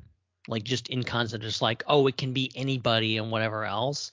But the fact that there's really no superheroes, and that's not a spoiler, that's just a fact, that like there's no big cameos. There's no, Rhodey, who never suits up as War Machine, is the biggest like superhero in this thing. I did watch it through the end, and I can confirm it's easily the most lackluster of all the Marvel series. And I've had my fair share of complaints about the other series. They haven't all been stellar, but I've enjoyed most of them, even some that were, on the lower end that I didn't really get. Like, I kind of skipped through She-Hulk. I was not a huge fan of that show, but I liked what it was trying to do. This show, like, I look back, I just remember that I went on Letterboxd and I ranked the MCU Marvel shows. And this one was dead last for me in ranking. It's easily my least favorite of all of them. Yes. And it's a shame too, because like I said, in concept, it's great, but it's the fact that there's no notable superheroes, and even taking it to stand up, okay, there's no superheroes, but anybody can be a Skrull. You still don't use that to full effect. It's still just kind of like, like there's like one good reveal in the finale where that's like you can see it coming from a mile away. It's a good twist, but it's also not that good of a twist. You kind of see it coming. So it's just this thing, and it doesn't really resolve all that much. It kind of introduces this thing. Obviously, there's some stuff going on with Nick Fury. We learn more about him, but also it doesn't do a whole lot with him. And he literally, he ends basically where he left off. There's no resolution to the Skrull thing. It only makes things worse, really, in regards to their situation.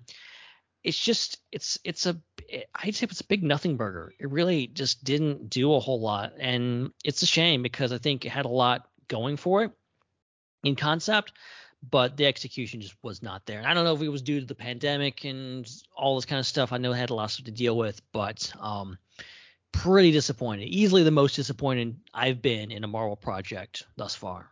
I didn't even finish it, dude. And I don't blame you. Like, I finished She-Hulk. I even with her twerking with Megan Thee Stallion, I still watched all of She-Hulk. I did not finish Secret Invasion. There's so much other media out there, and here's what my justification is for this. Not just because I'm with Steven that I think it high key sucked. There is so much media out there. Like, I'm looking at the stuff that I wrote down on the show notes. I'm looking at the stuff that you're writing down in the show notes. There is so much media out there to consume that I decided I was done wasting my time with Secret Invasion. There's so many other things out there to watch that are worth my time that I am not going to waste my time on Secret Invasion. I'm just not. It's not. I'm telling you, it really just like read, if you're like really curious, like maybe read the plot description on things. Like, Gaia is a character and they do some weird things with her in the end. Emilia Clarke is great. Ben Mendelsohn is great, but they're not really used to full effect. And then there's some weird stuff happens in the finale that they're like, either this is a huge thing or it's not going to be brought up again. And I feel like that's true, that it's not going to have any effect on the MCU. And basically we're just kind of going along. They had an opportunity to do something really big, like Winter Soldier, big, of just like, okay, now everything has changed and it'll never be the same. And it's none of that. No, I'm with you. I feel like that's what they were going for. I think the reveal that Rhodey was a Skrull was meant to be one of those things that's like Hydra is still around. Like it was meant to be of that magnitude, and it just wasn't. And the fact, look, here's one example of I genuinely think the creators may not have known what they were doing because, or like there was miscommunication because like the director or one of the creators was like, oh yeah, Rhodey at the end, he's in a hospital gown, and that's a reference to him in Civil War, that the Skrull swapped him out in Civil War, and he's been a Skrull since Civil War. But then people started looking and going like, wait, you can clearly see him bleeding in Endgame, and he's not bleeding green, he's bleeding red. And it's just like, well, do the people do this stuff even watch the movies? Like, what is going on here? Probably not. Embarrassing. And disappointing. The MCU is more like comic books now in terms of quantity, and nobody reads every single comic from every series. You know, Stephen, in most cases, I would tend to agree, but I do plan on watching Loki. You know, look, Loki looks sick. I love the first seasons. I expect nothing less from season 2. Maria Hill was done dirty. See, that I will agree to. Kobe Smulders deserve better. Just one episode and then she's gone, and yeah, especially when it was like, oh, this is going to be, you know, Nick Fury and Maria Hill teaming up, and nothing, man. Well, I think it was meant to give the sense of isolation for Fury, like, oh, even his closest allies are at risk or in danger or dead or whatever. And I don't know, like, it was just too easy to write her off after all the other stuff that she'd been through. That's how her demise is met. It didn't feel appropriate. Yeah. Like the only, like I want to fake out. I want to like confirmation that she was just a Skrull, that she's still alive and she'll be back, because yeah. That would be nice. That would be nice. We'll see if it happens. Okay. Well, we're done wasting our time talking about that. Yeah, I genuinely did not mean to spend like more than like 2 seconds talking about Secret Invasion. It was, out of all the things that are on your list, that is actually one of the few things that I could comment on, because you've got a whole franchise in here, like 1, 2, 3, 4 movies from one franchise that I have never seen. So I'm gonna have a lot less to talk about in a minute here. Yeah, so let me do a little rapid fire here, because I don't have as much to say about these things, but you know, things like Secret Invasion is definitely not going to inspire a full episode of discussion, but these other things may, because I think I like most of them. Next on the list for me is Barbie. Yes, I have seen half. Oh, you saw it. I've seen half of the Barbenheimer craze. And we were joking a couple days ago that I still haven't seen Oppenheimer.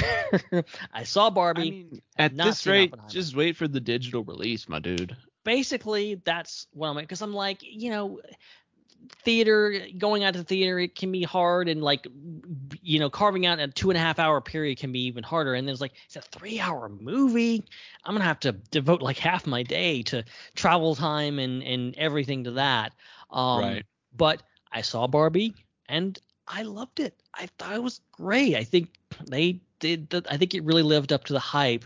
I think it did a lot in regards to, you know, and you guys discussed it on our previous episode, all the details in that, but like doing something that was ridiculous as you expected, but also a little bit deeper, and was really going into talking about some topics that I think really needed to be talked about. And I think I will also say that it's really disappointing to see the discourse, and not everyone, obviously, because it's made like $1 billion now. Like most people in the world have seen it now, and most people like it, I think.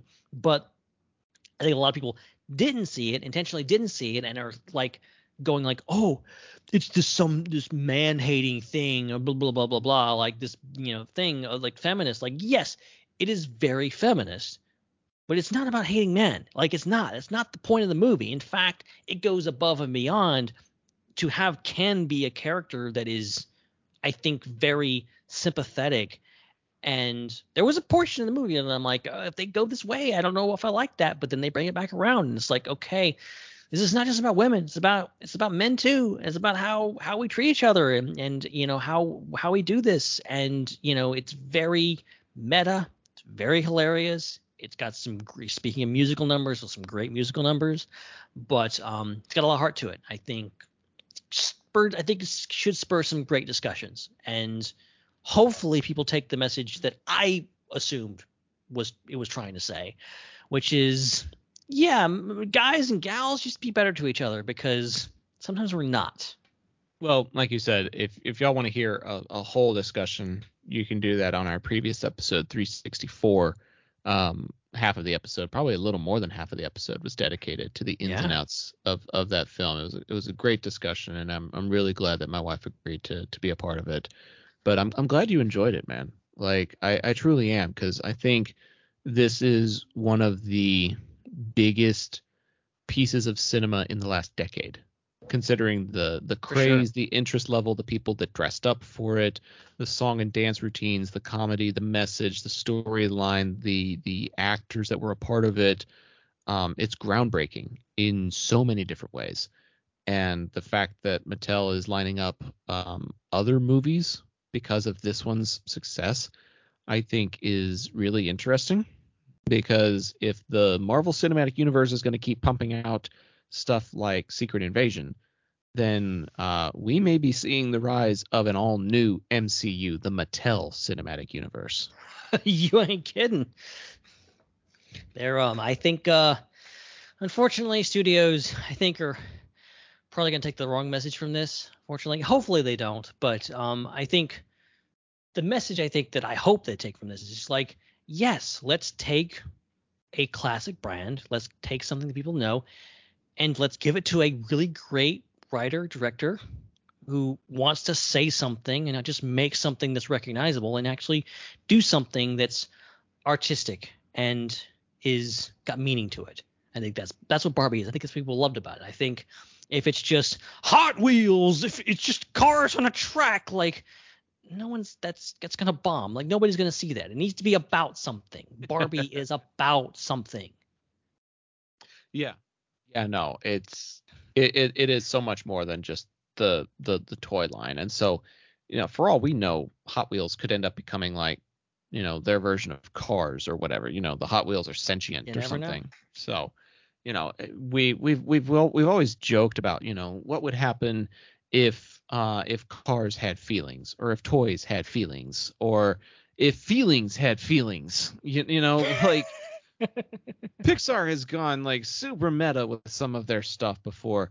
So, you know, based on the existentialism of Barbie, I think if you get the right creatives with the right budget, I think you can indeed make that into a cinematic universe, into a franchise. Because, you know, Barbie's going to have to drive a car from one place to another, you know? What if she drives a sentient Hot Wheel? Yeah, or you know, or Nerf is one of them. You know, what if, you know, like I'm thinking, you know, don't give it to Michael Bay, okay? Give it to Martin Scorsese. Like if I would imagine if Martin Scorsese has a really fun, interesting, deep idea about Nerf guns, I would watch that movie, okay?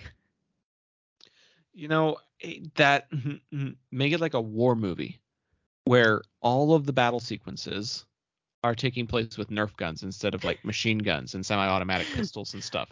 This alternate history. And everybody like still has those big reactions where like when they get hit by a bullet, they like fall over backward and stuff, but they're getting hit by Nerf bullets instead. Yeah, like no blood or anything. And nobody mentions it. It's like, oh, he got taken out by a sniper rifle. And it's like, you mean he got hit in the neck by a dart from 30 feet away? Like, it has the potential to be like so ridiculous, and yet, yeah, I don't know. I like it. I think it's got a lot of potential. That's all I'm gonna say. Look, there's a lot of potential there. They could do it right. They could do it wrong. They're gonna do it anyway, regardless if anybody likes it or not. That's true. They're gonna do something. So they don't ask our opinion. They just do it and then tell us to go watch it. Fingers crossed, it's good. Okay, fingers crossed. Okay, so up next, are I'll patch these together because they're kind of in the similar vein, although they're very different movies.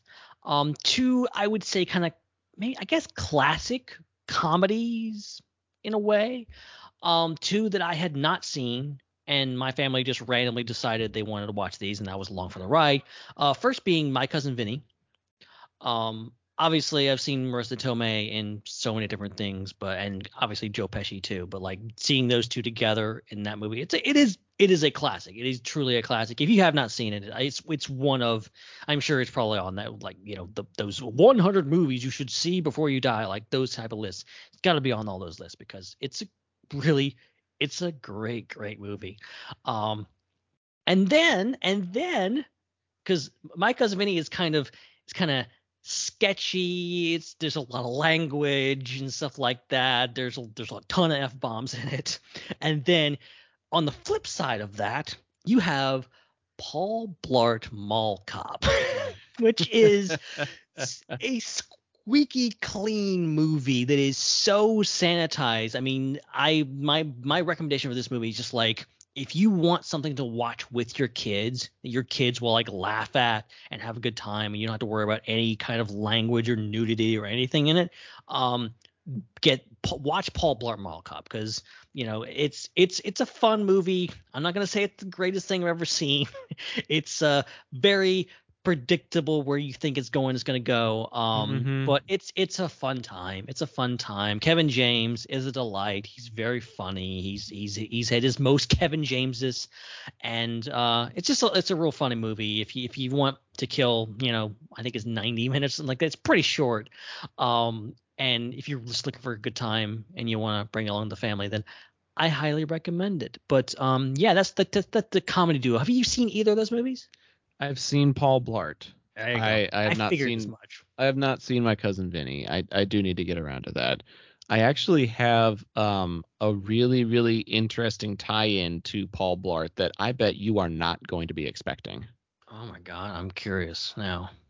The little girl, Maya, Yeah? she grows up to be the voice of Sammy Gutierrez on Camp Cretaceous. Are you serious? I am dead serious. It's Rainy Rodriguez, same actress. Now I'm thinking, oh my God, you're right. It does sound like her. It's crazy, isn't it? I'm shocked at myself for not like doing more research. Usually I'm like during the movie like Googling like who's in this movie and checking out all the cast. I did not catch that in the slightest. Well, okay, but Paul Blart is from 2009. Camp Cretaceous didn't come out until 2019. There's a good decade that took place and a bit of growing up that happened as well. But yeah, the little girl Maya from Paul Blart becomes Sammy Gutierrez from Camp Cretaceous. Good old Sammy. Yeah, that's funny. That's funny. I can hear. I'm hearing back to her voice. I'm like, yeah, you put a kind of a southern accent on that. There's no mistaking it. So yeah, I'm definitely interested in My Cousin Vinny now, based on just the list and the brief little blurb that I read on IMDb just now. The problem is IMDb says that the only place to stream it right now is on Amazon, and it's going to cost me like $4 to do it. Actually, I have a rebuttal to that. Unless it's changed in the few weeks since we've seen it. It was free on like Pluto TV. Oh, okay. Maybe they just don't have Pluto synchronized with IMDb. Maybe definitely check Google. Just like you look and then like it's either Pluto or one of those like free with commercials apps. Oh yeah, I've seen those. That's how Mondo and I watched Thanksgiving last year. Yes, but usually if the commercials aren't too overbearing, it's not bad, and you can't really complain because it's free. Right. Yeah, that's how they get you. Is like, oh, we're giving it to you for free. Just put up with the commercials, man. The problem is they don't really like when we watched Thanksgiving, which is a terrible movie, by the way. Don't waste your time with it. Oh my God. Mondo will tell you it's the best thing he's ever watched in his life, but it's not true. Okay. When we watched it, they didn't really like time it very well, and so there would be like a chase scene or an action scene or a really intense conversation happening, and then just out of the blue, nowhere, boom, some sort of erectile dysfunction commercial. Yeah, that's And I'm like, I don't need that. I didn't want that. Oh God. Really But need look, it right now either. Like, yeah, no. But look, my cousin Vinny, look, we've all seen Marissa Tomei in the Spider-Man movies and stuff like that. She's great, but like she won an Oscar for this role, and by the end of the movie, you understand why. Like she's magnificent, and Joe Pesci's Joe Pesci. Like he's great. He's always great. well, I'm glad you enjoyed it, man. Now it's on my radar, and I think that's part of why we do this catching up. Is like maybe you've seen stuff that I need to get around to. Maybe I've seen stuff you should watch, etc. But I will tell you what's next on your list. You will probably never get me to watch. Oh, really? Okay. All right. Well, okay. So here we go with this. So this is kind of a package deal. The next 4 or 5 kind of go together. So one of my most anticipated movies of the year, because I have been getting more and more into this franchise. And I can't remember. I can't remember. I think it was on Hype Function. I think talking about this. This was my hype factor, as you do on that show. Mission Impossible: Dead Reckoning Part 1, which is I think it was one of the last movies I think I saw at a theater, which has been like a month or two ago now. But yeah, I was very much looking forward to this one. I saw Fallout a couple years ago, whenever that one was in theaters. Really, really enjoyed it. And then obviously this one was coming up, and I think it's supposed to be kind of the grand finale of the whole Mission Impossible franchise, but maybe it's not because Tom Cruise is crazy and who knows what he's going to be up to. But if you've seen the trailers, it's full of it. It's classic Mission Impossible fare. She's and it's just it's a good, if you like, just I say I'm a sucker for big dumb action movies. Like I can sit down and just watch any old action movie. I don't have to know what's going on.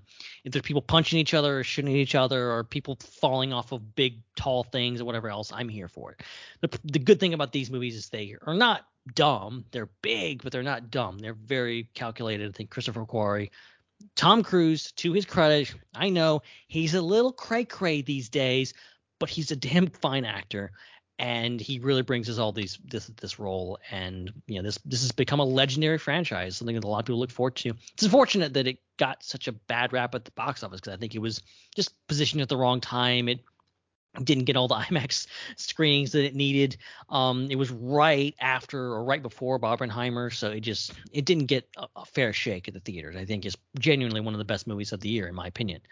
But coming off of that, I realized, oh wow, okay, I hadn't seen all these. I had only seen Fallout, which was the first one I'd ever seen. Then I went back like a year or so later and I watched the first Mission Impossible from back in the early 2000s, 90s, I think, way back in the day. Watched that one, but then I realized, oh crap, I need to catch up. I need to start catching up. So I committed myself to watching this. So I went back and watched Mission Impossible 2, which I had heard was not great, and I can't confirm it's not great. Okay, and I can also confirm that it's not necessary for viewing. Like because I was kind of, I wanted to know like how necessary it was, how much it was involved in the overall plot. It's not doesn't have any connection to really any of the other movies. You can very easily skip over it and just keep going. Again, if you just want to read a plot synopsis, that'll be enough for you. I definitely recommend the first one, and I definitely recommend Mission Impossible 3 because this one was great. I didn't even realize until I watched it, the directorial debut of one Mr. J.J. Abrams, and score by Michael Giacchino, and really out there. It's just a great movie, rip-roaring adventure. It's again, it's kind of primitive in the sense of like it's different from the later films, but you start to see the pieces. It's the first appearance of Simon Pegg, who is Benji, who becomes a major player later. He really just has a cameo in this movie, but it's great. It's a real fun movie. I highly recommend it. If you want to get into the Mission Impossible franchise, that's really a great place to start because it kind of things start to fall into place with the overall story. So that one was a lot of fun. So I'm like, okay, I got to keep going with this. I go directly to Mission Impossible 4, which is Ghost Protocol. And this is a Brad Bird movie. I think this was his first live action movie after he had done The Incredibles and all the animated stuff with Disney and Pixar.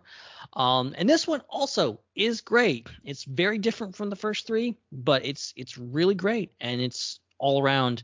Basically the plot is the IMF is gone and they don't have anything, and all their equipment breaks and nothing goes right, and it's a disaster from the start to end. But it's a lot of fun, and it adds a lot of drama to it, and it's pulled off really, really well. So, and I want to watch more. If I wasn't doing this podcast, I'd probably be watching the fifth one, whatever that one is.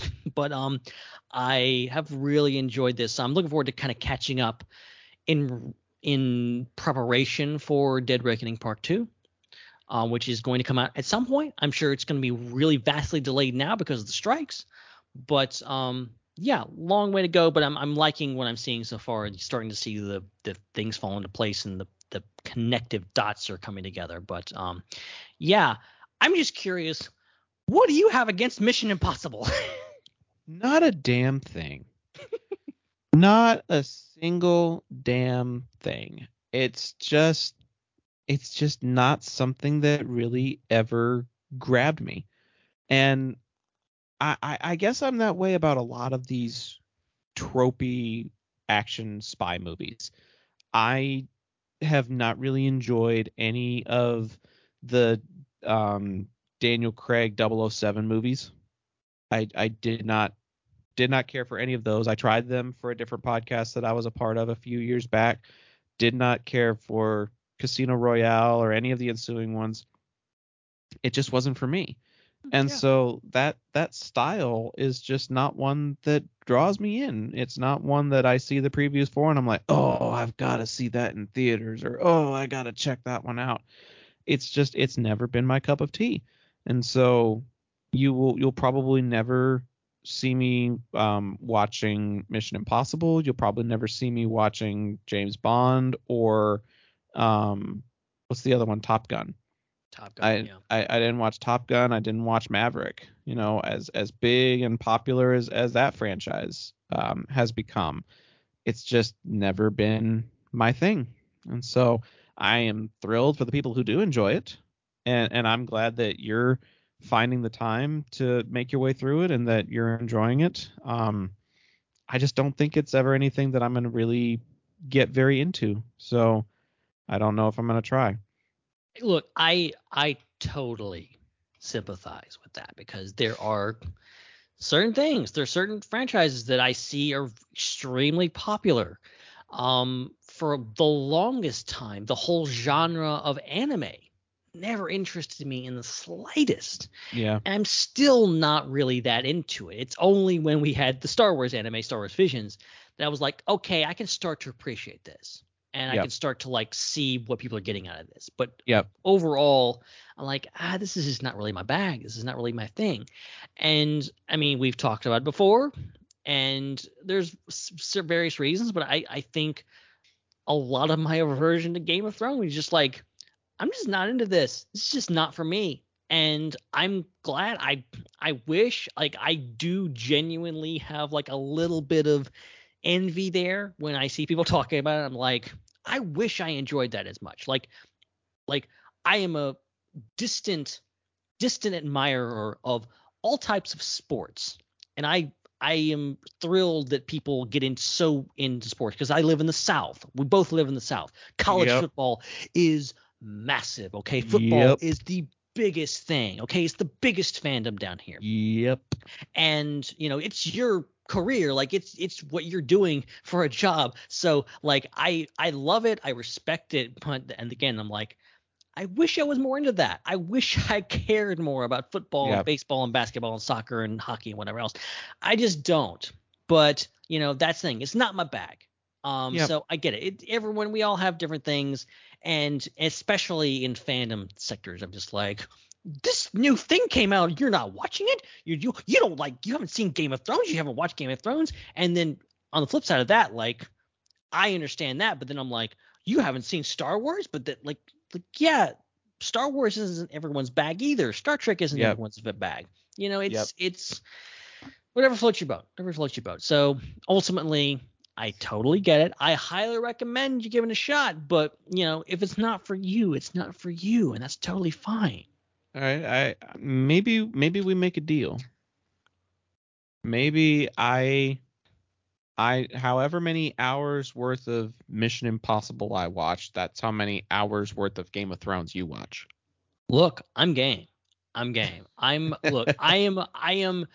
try to be as open-minded as possible. I'm not one of these just like, I'm never going to lick that. Like, I will give it a chance. I watched a little bit of House of Dragon as much as I could.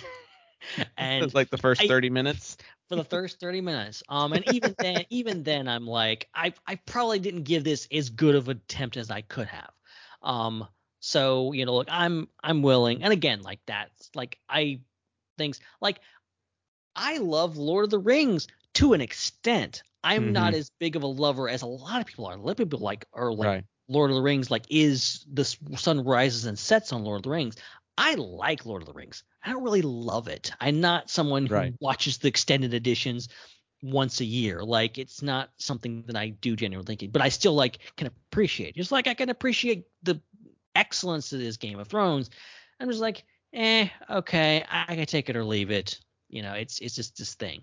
Whereas I think Mission Impossible, I think really it's come around to being kind of this quintessential action movie. It's taken that genre and excelled it and put it in a place where like this is what an action movie really should be. We're used to explosions and Michael Bay madness, but this has actually got something to it. It actually has a great story, great acting, great writing.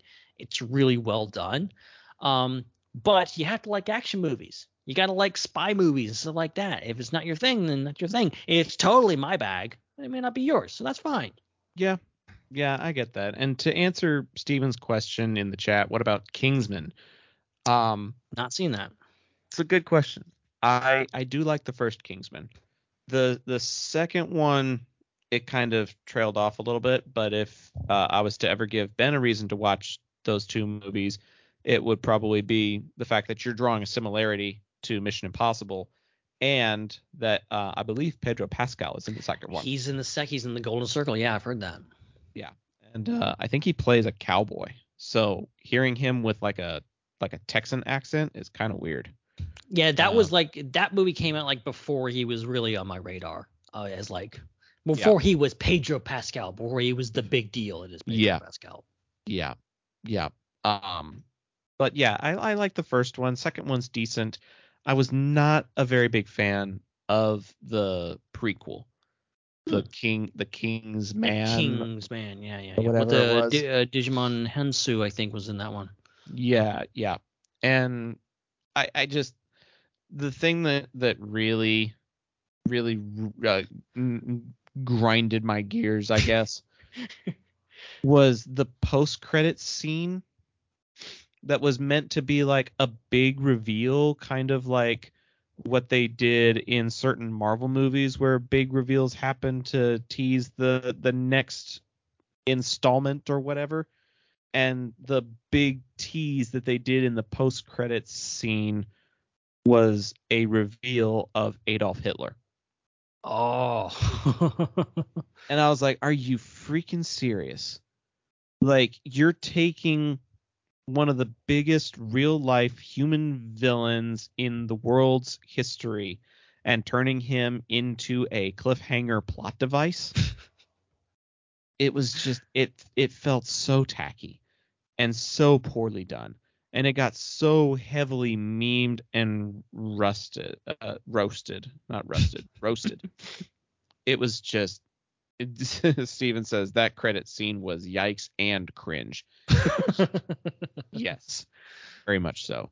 So yeah, first Kingsman's pretty good. I don't have like a whole lot of love or hate for the others, but I think Edgerton is kind of what makes or breaks that franchise. And so when he's not in it or he has a reduced role in it, then it's not as good. Yeah, it's they start doing these spin-offs of just like, yeah, let's do a prequel set like 100 years in the past. They're like, I think you're overestimating like how strong this franchise is. Like, really is. I think there's probably the big thing in the movies is like, oh yeah, it's Taron Egerton and he's doing his Taron Egerton thing, and we like him, and oh yeah, there's Pedro Pascal or whatever else, like that they like that thing. Like everyone likes I've never even seen the movies, but I know the church scene where they're just going in like that's people love that stuff, but and it's this heightened reality and it's really good, but you kind of have to studios, going back to studios and being studios, they kind of want to force the whole cinematic universe thing. I'm just like, oh, we've got to expand this out really quickly. Like, no, it needs to be earned. You gotta actually have people care about this thing for it to, for it to work. Yep. I agree. So, okay, so I got three other things, and then we'll get to our top five. And I promise I will breeze through this because I don't think you've seen any of these things or played any of these things. You see what I'm doing there? So I'm assuming you have not seen yet The Flash. I haven't gotten around to it, but it is on Max now, isn't it? It is on Max, and that's the one reason. Look, I was not one of these people that was like sticking it to Warner Brothers. I didn't go see it in the theaters. I genuinely just didn't get a chance to. I intended to go see it in a theater. I know there's a lot said about that movie and about its specific star, okay? And all that aside, okay, this movie is weird. It's interesting. I don't know how to feel about it still. In fact, I think it would actually make probably for a really great podcast discussion because it is all over the place. It's a very mixed bag of a movie. I know James Gunn was like, this is the greatest superhero movie ever. And I'm just like, I don't know where you're getting this from, man. Like, I love James Gunn and I respect his opinion, but I don't know what he saw in this movie because there's a lot of good in it. Okay. It's got Michael Keaton as Batman, Sasha Calle as Supergirl. She's great. Ezra Miller, for their to their credit, okay, regardless of what we think of them as a person, they do an incredible acting job in this. And they're playing two different roles, which is kind of mind-boggling. But it's a weird film, and there's some really great direct, storytelling choices, and there's some really weird ones, and and there's some of the worst CGI I've ever seen in a movie is in this one. Full stop. It's real rough. In fact, I think I would have a better opinion of the movie if they did like a director's cut, where it's just like, here's the movie just with better special effects. We just gave the VFX artists a few more months to perfect it because it's rough in places. It's real rough. But have you seen Meg 2? No, I have not. It is like Sharknado level animation. Well, see, now I'm gonna have to see it to compare. I'm gonna have to watch the Trench, and you're gonna have to watch Flash. We'll compare notes, and we'll come back and compare notes next month. Looking forward to it. But yeah, it's wild, man. It's wild. I look, if you get a chance, it's on Max. It's for free. You can watch it. It's maybe worth 2.5 hours, whatever it is, to watch it just to see what all the fuss is about because it's interesting. Although it got some of the worst Max numbers ever. It was not only a box office bomb, but like less people watched it on Max than ever. So it feels like nobody's seen the movie. But I did see it, and I actually do want to watch it again because it's kind of like a train wreck. It's a weird. You can't look away though. I hate to put it like that, but it's just the facts. Okay, one other movie. That's one I just watched recently. We actually did part of our movie nights on Star Wars Underworld Discord. And myself and Joel, we sat around, we watched this movie. This movie I've literally heard about since I was a kid, for as long as I can remember. Obviously, it has a lot of it's very legendary in Japanese cinema, but it's also, I guess, most famous to Americans and audiences for being the movie that seemingly inspired George Lucas to create Star Wars. What I'm talking about, of course, is The Hidden Fortress. This is a Akira Kurosawa movie. It stars Toshiro Mifune, who was almost Obi-Wan Kenobi at one point. And it's very, very interesting to watch. Obviously it's a Japanese movie. You got to watch it with subtitles, but it's well worth taking the time and watching it, because it's from 1954, 56. Very old movie, but very fascinating. And myself and Joel were sitting around and we're like, oh my gosh, there's this guy, and this guy is clearly Darth Vader. This is clearly like this guy. There's a character in the movie that literally his whole arc is like, he starts out a bad guy, and then he has a confrontation with Toshiro Mifune, and then he gets a scar, and then spoiler alert, he turns good in the end. We're like, this is Vader. This is where George got Vader from. This is cool. So really interesting to see it through that lens. I think is really cool. So I definitely, if you're a Star Wars fan or just a fan of movies in general, I think you'd really enjoy it. Which film do you feel like had a bigger impact on the way Star Wars was created? Would you say it would be the Hidden Fortress, or didn't I hear somewhere that like, no, I may be thinking of something else. Wasn't there a samurai movie that was also highly inspirational? Well, there's a lot of samurai movies. There's Yojimbo, and there's also Seven Samurai. I think it may have been Seven Samurai. I was thinking Seven Samurai is very influential. It inspired the Magnificent Seven. Magnificent Seven is an American remake of Seven Samurai, which ultimately, like, there's multiple Star Wars stories. There's the Clone Wars episode, Bounty Hunters, and there's the Mandalorian episode, Sanctuary, which are both inspired by Seven Samurai. It's literally seven, like Clone Wars is like literally, 4 bounty hunters and 3 Jedi getting together to defend a village. That's Seven Samurai. Like, that's it. We all know the episode. And that's it. So that's very influential. It's definitely like some people, I heard Hidden Fortress was like, oh, it's a remake of Star Wars. Star Wars is a remake of Hidden Fortress. Like, it's not that on the nose, but there is things. There's a princess. There's a general. There's this overarching evil empire in the background. There's a lot of stuff going on, but it's obviously, there's other stuff. There's other things that influence, like, it didn't play up the samurai part of Hidden Fortress that I thought it would. I think that's definitely the Seven Samurai influencing Star Wars as opposed to Hidden Fortress. So I'm looking forward to getting more into that, because I haven't seen any of the other movies. So, and by the way, they're all on Max, so you can watch them pretty easily. If you have Max, they're very easily accessible. Very interesting. Very, very interesting. Yep, there's plenty that needs to get added to my list. It's just, maybe I'll have a little bit of downtime this week because I'm going to have all those teeth taken out. I won't have as much to do. Maybe I can get something in over the weekend. Steven is getting punchy. Maybe I think this is his passive aggressive way of saying, all right, guys, get to it. Okay, one more thing. I'm literally going to say like one thing about this, and then we're going to move on. I'm going to be done with my list. I said I wouldn't take a freaking hour to get through this, but I did. I played something too. I didn't just watch movies and TVs. I played something.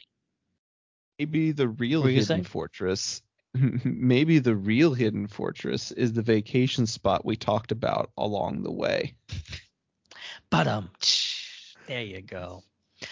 So I got a new game for my Switch. It's Assassin's Creed Black Flag. I haven't played a game like this in ever. I never played up the Assassin's Creed game. I'm really getting into it. It's a lot of fun. And I'll report back. And I believe Jeff White for Hype Function, he has me down. We're going to be talking next Monday all about video games. So definitely tune into that to hear my extended thoughts about Assassin's Creed Black Flag. It's going to be fun. I have played it a little bit. But what I have really taken away from it is the sea shanties that are on the playlist. Oh, okay. Combine those with other ones that became famous from TikTok and other places, and there is a whole playlist on Spotify that is just sea shanties. And I have come to realize that a good way for me to warm up my voice between games or before a game starts is by singing a sea shanty or two. because they've got like a call and response. They often happen in different pitches, so I can kind of go on the high note end or go on the low note end. And I will usually sing something like Wellerman or Leave Her Johnny or Santiana or something like that as a way of getting ready for a sporting event by singing a sea shanty. Interesting. Very interesting. So yeah, I may not have played a whole lot of the game. I've played some, but I have still been impacted greatly just by the soundtrack from that game, because sea shanties are very fun, they're very catchy, and I've learned that they're very useful. And very fascinating to think through, the fact that some of those songs probably been passed down for hundreds or thousands of years. That too. Really old. That too. They've been around since you have needed ships and needed songs to be able to pass the time while you're working on said ships. Because they didn't have Wi-Fi out on those ships. They were out there months on end. They had to find a way to entertain themselves and keep themselves sane, and singing was one of those things.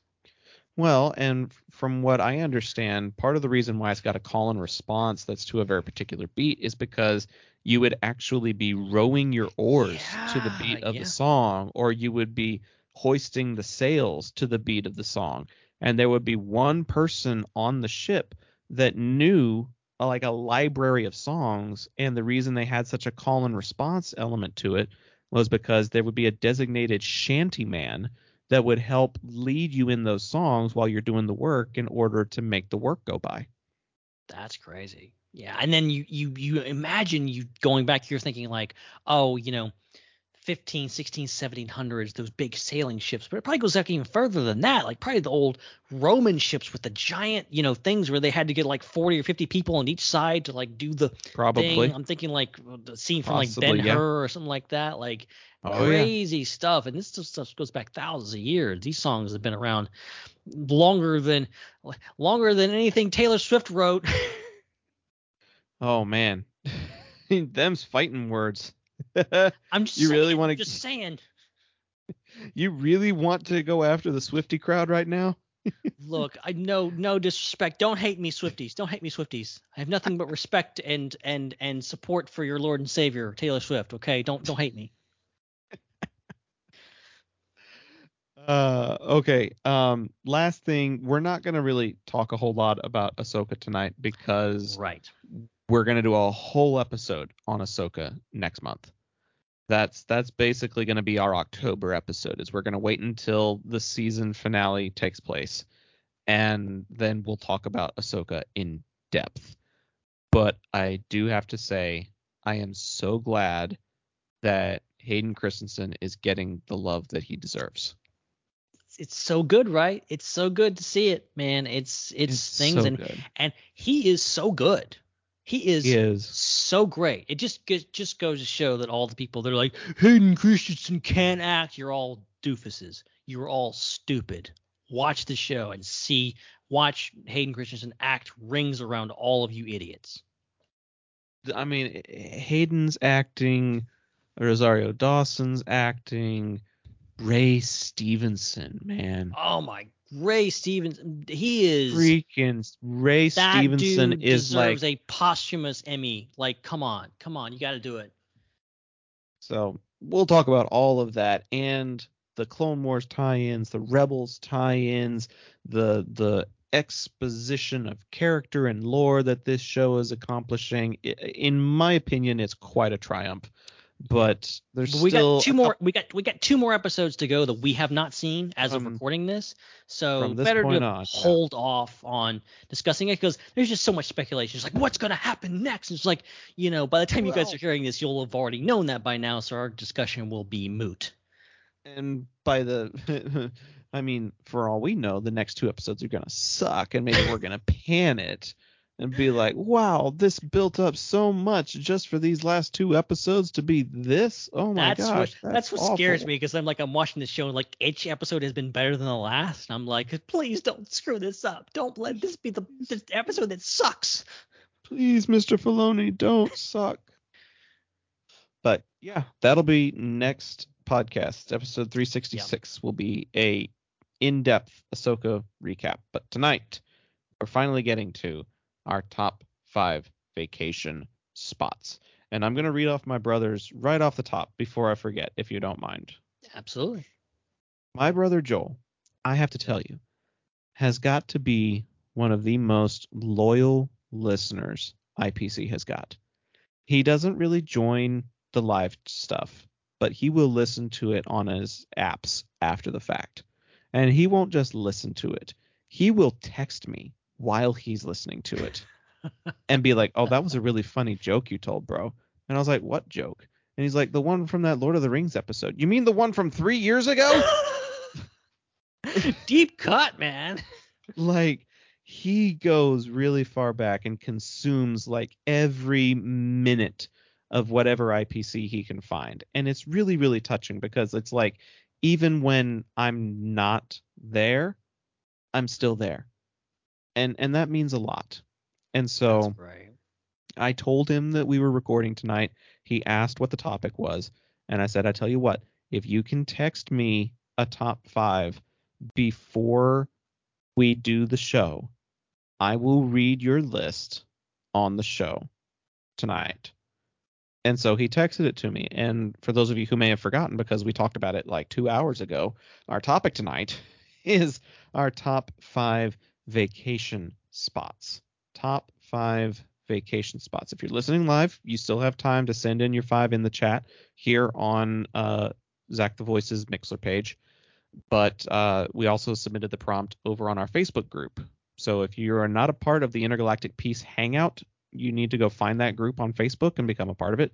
That's kind of where we send all of our prompts right now. We're not really, blasting them out on all the socials all the time because you never know if we're going to have enough time for it or not. Or maybe we want like an exclusive following over in one page so that we get a lot of engagement over on that one page. So go find the Intergalactic Peace Hangout to get that prompt. But my gosh, my brother sent in a 5. My wife sent in a 5. It was a pretty productive prompt that is really accessible because pretty much everybody travels. Even if nobody in our group watched Star Wars, they'd still be able to contribute to the prompt that was presented for this episode. So I think that's cool. I like the accessibility of this discussion. Yeah, and it avoids the elephant in the room of just like all the Hollywood drama and stuff like that. It gives us something, and I thought it was a nice little creative handicap to give us. Yeah. Give us something to strive for and to do something a little bit different. And it's surprising. Like we've talked about a lot of things on top 5s. We've never talked about locations. We've never talked about vacation spots, and not everyone gets out as much as we want to. I mean, I've been a lot of places, but I still haven't done as near as much traveling as I'd love to. And there's a lot of great places out there, and some stuff you may even surprise me. I've been everywhere, man. I've been everywhere, man. I've been everywhere. Thank you for that. Thank you for the outro song. I just found it. There you go. Okay, on to my brother's list. Let me see what we've got here. So, we don't travel a whole lot. I guess my brother doesn't go as many places as I do. A lot of these places are here in Texas, because when we do travel, we really just kind of stay within the confines of the Lone Star State. We don't leave it a whole lot. So, at number 5, he's got San Antonio, Texas. Nice. And he likes the Mercado supermarket. So if you look up Market Square San Antonio, there's a lot of really cool shopping and vendors and stuff. And there's usually live music and authentic food and drink. It's a really great place to experience Hispanic culture. So he really likes the Mercado and the San Antonio Zoo. At number 4, he's got Corpus Christi, which is where Selena Quintanilla was born. It's the origins of my favorite restaurant, Whataburger. Oh. And there's a really great aquarium out there called the Texas State Aquarium. We went there this summer, had a great time. He really likes going to Corpus Christi for the beach, for the water, and the Texas State Aquarium. At number 3, he's got the California's San Diego, is how he put it. California's San Diego is famous for its San Diego Zoo. When we went in 2018, one of the highlights of our extended weekend out there was going to the absolutely massive San Diego Zoo. And apparently that memory stuck with him. So he loves the zoo. That's his number 3 is San Diego. At number 2, Glen Rose, Texas. Glen Rose. Glen Rose. He really liked staying in the hotel that we went to out there. Glen Rose is the dinosaur capital of Texas. There are some dinosaur footprints at a local state park. There is a dinosaur-themed hotel, a dinosaur-themed Dairy Queen, and they also have a wildlife park that you can drive through. It's like a safari park where you can drive up and meet wild animals called Fossil Rim. So he really likes the wildlife park and the dinosaur-themed elements of Glen Rose, Texas. And then he says, number 1, my favorite vacation spot is Florida's Destin Beach. There you go. And he says it's because you can go down to the beach at night. When we drove to Florida, we actually drove through southern Mississippi, got to stop in and visit you guys for a little while. And it was great catching up. That's the last time you and I saw each other in person, wasn't it? I think so. Man, it's been a minute. We better fix that. That was what, December of 2019? No, 2020. No, 21. We saw each other in 19 for Star Wars, and then I graduated class of 2021. So it was December of 21 when we came down there. So it's been like a year and a half, maybe more. That's messed up. Yeah, too long. But when we finished with dinner, it was another like 2 hours or something to get to Florida. And so we didn't get there until really late at night. But the place we were staying at had private beach access. So as soon as family arrived, they went down to the beach. And so his reason for putting Destin at number 1 is because you can go to the beach at night. And it's real peaceful at night because there's really no people out there. There's nobody there. And it's you hear the water, you can't really see the water, and it's really interesting. Mm-hmm. It is. So yeah, San Antonio, Corpus Christi, San Diego, Glen Rose, and Destin are my brother's top 5 vacation spots. That's a great list. Thanks so much for sending it, Joel. And thanks for being such a loyal listener. I know we got a lot of them, but I just gotta give credit where it's due. I know a lot of people keep up with the current stuff, but he not only listens to the current stuff, he'll go back and listen to stuff that we recorded years ago and I've completely forgotten about by this point. Yeah, I love his dedication. I love just the fact that he is in your family and he like really enjoys the show and keeps up with it. Like nobody in my family gives a crap about my podcast. No, thank you. I love his dedication. Same. Very much same. Okay, we've also got responses over in the Peace Hangout, and some of these are like really local, and some of these are like super not local. So it's really interesting to see the variety. You want me to start with Scott, and we'll just alternate down? Yeah, we'll just work our way down. Let's do it. All right, so first up, we got Scott Forbes, who comes in and says, number 5, Vegas. Number 4, New Orleans. Number 3, Vegas again. I see what you're doing here, Scott. Number 2, the Dominican Republic. And number 1, Vegas. I wonder where he really enjoys going. I'm curious. I'm actually, I have expected him to just like list 3 different things in Vegas. It's like the Vegas Strip, the Hoover Dam. it's like right. There's a lot of stuff to do in Vegas. There is, yeah, and that's also on my wife's list. The reason it's not on my list is because we haven't been yet, but we're tentatively planning a trip that would also include a couple of days over at the Grand Canyon, because apparently it's only like a 2-hour shuttle ride away. So you can it's a lot of empty land in that area. So things are far apart, but also they're not that far apart. So it's very, once you're in the area, it's like, well, it's just a short drive away to the Grand Canyon and the Hoover Dam and all this kind of stuff. in the vicinity. Yep. That's true. Okay, so up next, I believe, is Joey Mays. Joey Mays. He's got Plymouth, Massachusetts at number 5. Just went with my family to visit other family. Enjoyed it way more than I expected. Fun mashup of a quaint beach town with an awesome history aspect. Actually, that sounds perfect. Like history and beach. My gosh. Ocean City, Maryland, our standard family vacation. Lots of memories with my daughters, especially when they were quite young. See, nostalgia is a big reason why we go to San Antonio so often. We've got a lot of family down there. My grandmother was laid to rest down there, so we make it a tradition to go and visit her when we go down there. There's a lot of nostalgia attached to San Antonio, so I totally get that, dude.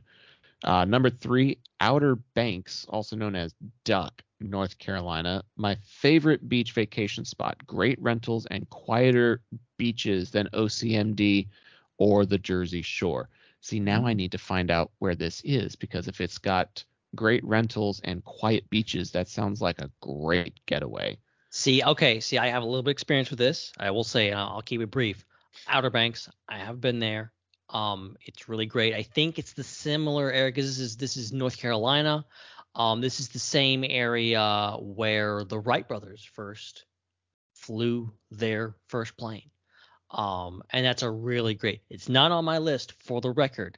But I will say, really interesting. If you're interested in history and you're interested in some really cool, really beautiful beach and some really big sand dunes, it's a really cool place to visit. That sounds right up my alley as well. And you know what? What's kind of funny is in the past we've done top 5s in order to get inspiration for different things to discuss here on the podcast. You know, like Right. What are your most anticipated movies of the year? Okay, well, they're really talking about Endgame. I guess we're going to talk about Endgame. Okay, I guess a lot of people said Star Wars. Well, guess what? We're going to talk about Star Wars. Now that we're getting these inspos, I'm like, man, maybe I need to go to Plymouth. Maybe I need to go to Outer Banks. So that's cool. At number 2, Hawaii. Gone once and going again in 2025, says Joey, and it just lives up to the hype. Immense beauty, great activities for all ages, bucket list item if you haven't been. Yeah, it's gonna have to be a bucket list item because finances and all that. It's expensive to go to Hawaii, but definitely something I would like to do. But yeah, and also on my bucket list, have not been there, but also where they filmed a bunch of movies, including Jurassic Park, and that would be like you got to go to all filming locations. I've got to go there. I've got to go to that ranch, dude. I've got to go to that ranch. And then finally at number 1 for Joey, Walt Disney World. Could it be anything else? Perfect mixtures of memories, fun, nostalgia, unlimited entertainment options, elite swimming pools, something for everyone. I know some like to hate on Disney, but not me. Peak vacation is Orlando, 100%. I completely understand where he's coming from there. I think it's a great choice. I've never been, and the wife is getting on to me about it. I still hold to the idea that I want to go to a couple of other theme parks first, so that they don't end up paling in comparison to how amazing Disney is. I've heard all of the things about how amazing and magical and fantastic that Disney is, and I want to go to like a couple of Six Flags and a couple of other theme parks before I crescendo at Disney. The problem is I ain't getting any younger, Yeah, it's look, I highly recommend Disney, and it's especially going at your age when you're kind of on your own and you don't age. At your age. I'm speaking as someone who's older than you. So look, I know. But look, yes, Disney kind of ruins you on theme parks because they have it down pat. It's Disney. But yeah, you got to go. And I'm very extremely privileged when it comes to Disney. We used to go like every other year, like it was a big thing. I've been there more times than I can count. So I'm very privileged when it comes to Disney. But every time it's They don't call it the magical place, most magical place on earth for nothing. I'll tell you that. Yep. Just gotta save up. I wish we could be like travel bloggers and just go visit all these different places for our job. Because Someone pay me to go to places, please. yes, I mean our view in Miami was impeccable. It was just immaculate views. I would love to get paid to go there instead of having to pay to go there, you know?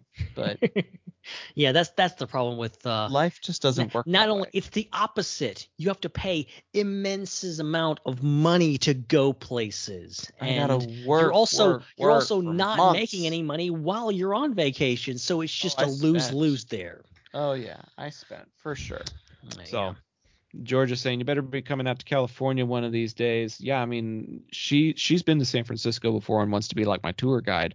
So I want to go to the Bay Area, but again, money. Like I want to go to Hawaii, but money. It's funny you mentioned San Francisco. We've got another list from our good friend Chris Eagle, who I respect his opinion very much so because he's someone I know has been to a lot of places, has done a lot of cross-country traveling. He's seen some things, and this is his top 5. So number 5, San Francisco. Number 4, New York City. Number 3, San Diego. Number 2, Vegas. And number 1 actually kind of surprised me here, Nashville, Tennessee. Yeah, I don't think I would have expected Nashville to be number 1, especially with so many big name ticket items like Vegas and New York on the list. But I've heard good things about Nashville as well from my buddy Mondo, who's been out there for a wedding, and there's a lot of music, a lot of bars, a lot of entertainment out there.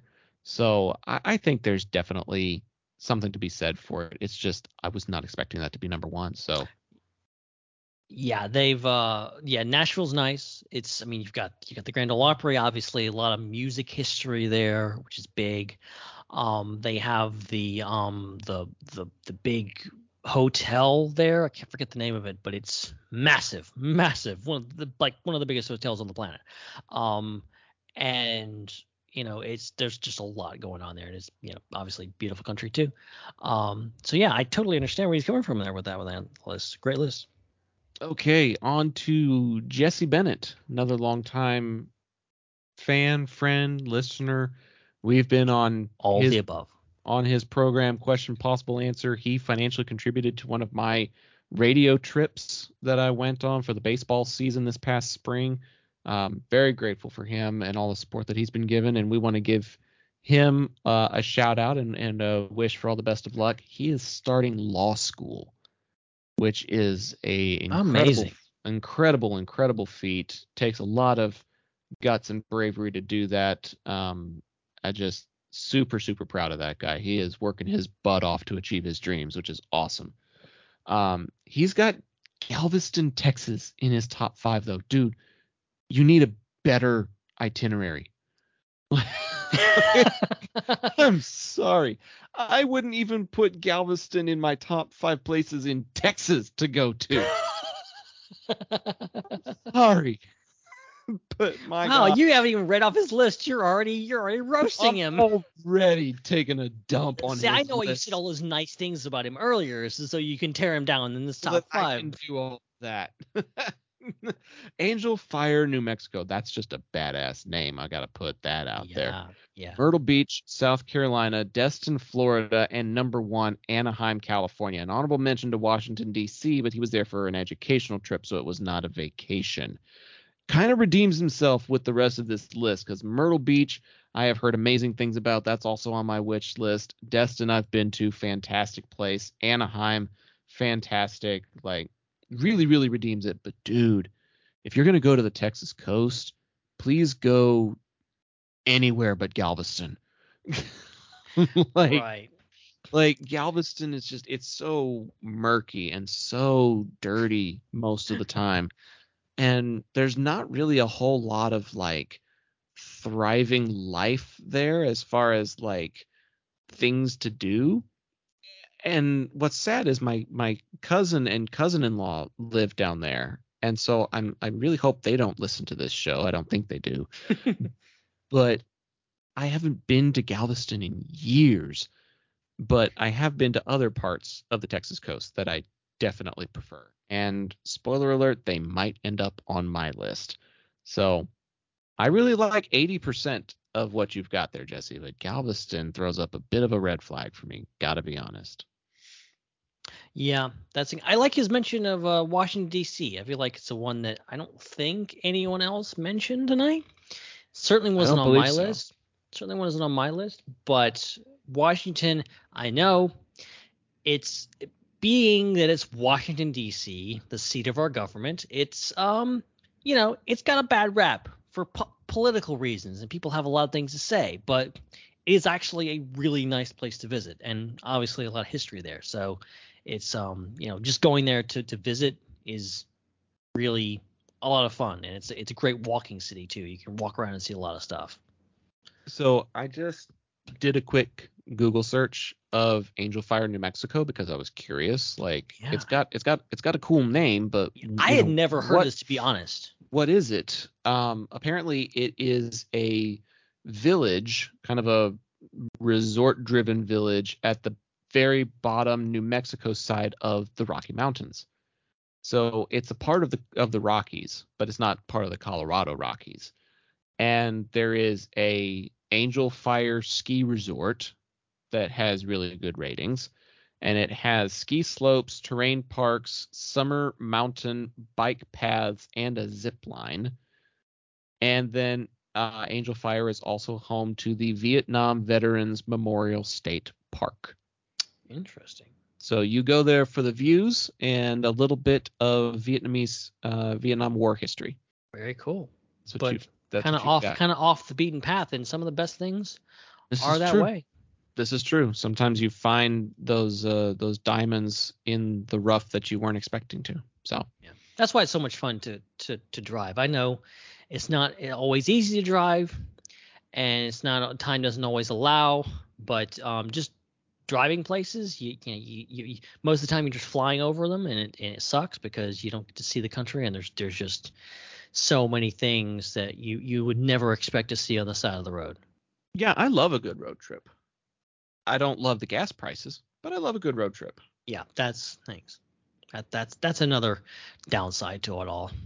This next one is pretty international. There's a really good mix here from Chris, and I know that he just finished an international trip, so I think a lot of this may be fairly recent. Yeah, I think because Chris Abbott, aka Star Raptor, a good friend, he just got back before from Celebration London, and he had this to say about I'm assuming he went to London then, because he says number 5 is London for him. Number 4 is Vegas. Number 3, I'm assuming also was on this trip, Amsterdam. Number 2, Orlando, and number 1, Anaheim. So cool to see that he's from New York. So it's cool to see that he's been around the world, but he still considers Anaheim to be top of the list, which I can't confirm. Anaheim is great. I have not been across the pond yet. That's a huge bucket list item for me, is to just do the whole European thing one day. But yeah, this is a great list. I believe he also went to Berlin. I could be mistaken, but yeah, he took the opportunity, rightfully so, to try to see other parts of Europe while he was out that direction. If I was in his shoes, I probably would have done the exact same thing. So I'm glad that he was able to make the most of that trip and ended up finding some really great spots to travel to. So Indeed. That's great. Indeed. That's great. All right, on to Dan Grievous, who does live across the pond over in Bulgaria. And every one of his vacation spots is in the States. He lives in Europe and could pick any of the places that he's been to in Europe. And his list is as follows: Chicago at number 5, New York at number 4, Los Angeles at number 3, Orlando at number 2, Anaheim at number 1. Is this the first mention we've had of Los Angeles so far? I think it is. I guess so. Yeah, as a thing. I mean, obviously, some people consider Anaheim to be kind of part of Los Angeles, and it kind of is, I guess. But like specifically, Los Angeles is that's cool that he mentioned it. And I just want to say, like, as much as we over here pine for like Europe and whatever else, like we also don't appreciate what we have here as Americans, because there's just so much diversity and just so many amazing places and cities and environments. You can see the mountains, or you can see, deserts, everything, all on this one little patch of land that we have called the United States. Very, very, very diverse. There is so much out there. So much out there. And what's funny is Dan has been to some places that I haven't been to. I have not been to New York. I have not been to Chicago. And I have not been to Orlando. So I feel kind of bad as an American that there's a European out there who's been to more places in the States than I have. I'm telling you, and I will encourage everyone, if you're an American, you live in the United States, there's so much for you just within driving distance. You don't need a passport. I mean, technically speaking, you can drive to Alaska. I don't necessarily recommend it, but it's on this continent. You can drive to it. I would rather cruise there. I've done that. An Alaskan cruise from like Seattle to Anchorage or something like that. That would be what I would want to do. Yeah, the one I went on, we actually flew there and then cruised back to Vancouver. That's pretty cool. So yeah, and you go through the fjord. It's a whole thing. We'll have to just take a whole episode just to talk about our favorite trips. This is just favorite destinations. I don't have time to talk about any of this stuff. Oh man. Yeah, we still have to do R5. Damn it. Oh God, we need to keep. We need to move along. Okay. So. You take your other halves ones. Yes, I'll take my bride's list, and then you can round us out with Steven. All right. And then we'll get into R5 and try to close this thing out. At number 5, my wife has San Francisco, California. She went out there with her brother and a friend of hers, and wants to go back out there. So the fact that it's in her 5. Probably needs to send up some signals to me to actually start making plans to go back out that way. So San Francisco at 5. San Antonio clocks in at number 4. And then another San. Wow, she's got San Francisco, San Antonio, and then San Diego at number 3. That was our honeymoon spot. Number 2, Rocky Mountain National Park in Colorado and the neighboring towns. Very, very scenic. I don't think Colorado has been mentioned yet, but the Rocky Mountain National Park was probably the best hike I've ever been on in my life. That's great. Amazing. And then number 1, Destin, Florida. She's been there several times with her family, came out that one time with our family, but then she put in parentheses pretty much anywhere in Florida because she's been to Orlando as well. We just got back from Miami, so Florida is just a really great vacation spot for us. That's great. Yeah. And I love that, like, Destin's not almost feels like home to me, because it's so close to me. And I take all the beauty of Florida and everything like that, and especially Destin, for granted because I live so close by there. I never go to the beach. I just drive by it occasionally. But it's beautiful, man. It's so good, and it's incredible. Yeah. Florida. I know Florida gets a bad rap, but it's a gorgeous state. The men, not the state, just the men. Florida man does this. Florida man does beaches that. are fine. It's Florida man or Florida woman that kind of muddies the water. Let's put it that way. Or Florida governor that comes up with some BS regulations. But nope, this is not a political pod. We're not going there. We don't have time for that. We don't. And I don't have time for what we were originally going to talk about. God, no, we don't have time for any of this. I'm just going to go straight on into Steven Schinder's list, who says, in no particular order, I'm just going to move on. I'm not even going to mention it. He says, first off, Scotland Highlands. It feels like being in Middle Earth. Which is really good. Scotland is obviously on my bucket list. I think they shot some Andor there too, which is cool. Brighton, England, studied abroad there, and it has cool shops and pubs. Again, bucket list item. Great. He says London, cool shops, musicals, and other events. San Francisco, nice scenery, restaurants, and art. And then finally, San Diego, great beaches, complete with fake rocks. Wow, that looks real. And now that I've finished episode 6 of Ahsoka, I understand your without context memes finally. Yeah, I was a little too proud of that one because I was like, what can I do with this? Can I do like a fake rock one? But then like that was the first thing that came to mind was Madagascar. And I'm like, this is too good. This is too good. Yeah, it's perfect. It's perfect. I really like this list, Steven, because it's got some international stuff. It's got some local stuff, some stuff that I agree with, some stuff that I cannot confirm nor deny. I think eventually Scotland and Ireland will be on our bucket list, but those are another ones that just gotta save up for it. Just really, really gotta make plans. Like Joey, he's like making plans for 2025 already, and it's like 2023 or something like that. And I'm like, oh my gosh, we're gonna have to make plans for like 2030 to go to go across the pond, but it'll happen eventually. Yeah. Okay. So we are we here? We're finally here to our list. We can finally talk about our stuff. Yeah, we are, and I'm gonna have to give myself like a 60-second time limit or something in order to get all of this in. My gosh.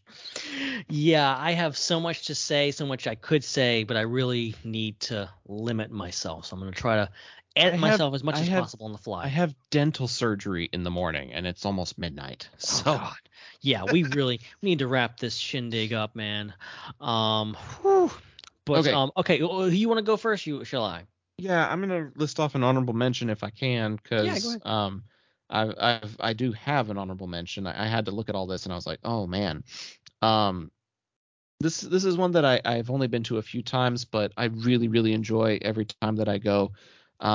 It's very private, very secluded. Hardly anybody knows about it, and it just doesn't have that big beachy feel. In fact, there's only one grocery store within like 10 miles of this place. It is super, super secluded, and I think it's the seclusion that I enjoy. You have a lot of privacy on the beach. You have a lot of privacy in town. There is a bit of a nightlife, but not a whole lot. And it's become like one of those family nostalgic places. And I may be kind of giving away this little gem, but it's called Port Aransas. And it's about 45 minutes away from Corpus Christi. So it's a bit of a drive to get there. But once you get there, you really, really enjoy how private and secluded it is. And so that would be my honorable mention, Port Aransas, Texas. And then at number 5, it's going to be another beach. Surprise, surprise. I've only been once, but the time that I went was really, really great. And I actually really, really liked the neighboring town of Miramar Beach. But I'm going to put Destin just because it's easier. Yeah. Destin can be a little busy sometimes, depending on the time of year. But Miramar Beach has the exact same views. Hardly anybody knows about Miramar unless you're a local, and Miramar's beaches are not nearly as busy. So you can go to the Destin area and then just go down another little ways, and Miramar's are just as nice and not as busy. So the Destin area is really great, though. Yeah. That's what's nice about Florida is that you have the huge beaches. Your Destin, your Pensacola, your Miamis, your St. Augustine's, but there's all these smaller towns in between that are less known and usually just quaint little communities where there's not as many people and it's still just as beautiful, if not more so. And keeping with that theme, keeping with the Florida love theme, okay? We're big fans of Florida here, okay? So I'm going to keep with the theme. Apparently. And my honorable mention is one. It won't be the only mention of Florida in my list, but it's the first one. And it is definitely it's going to go all the way as far down as you possibly can go in Florida, and that is, of course, Key West, Florida. I've been there several times. It's been pretty popular place for my family to go over the years. It's just beautiful. I especially recommend just going down there and like you don't just fly to Key West. You like go to Miami and then drive down to Key West, because that's where you see all that beautiful water. It's crystal clear blue. Oh my and gosh. it's you skip from one key to the next, and it's a long drive, but it's such a beautiful view for the entire way. There's a lot of road. It's just State Highway 1.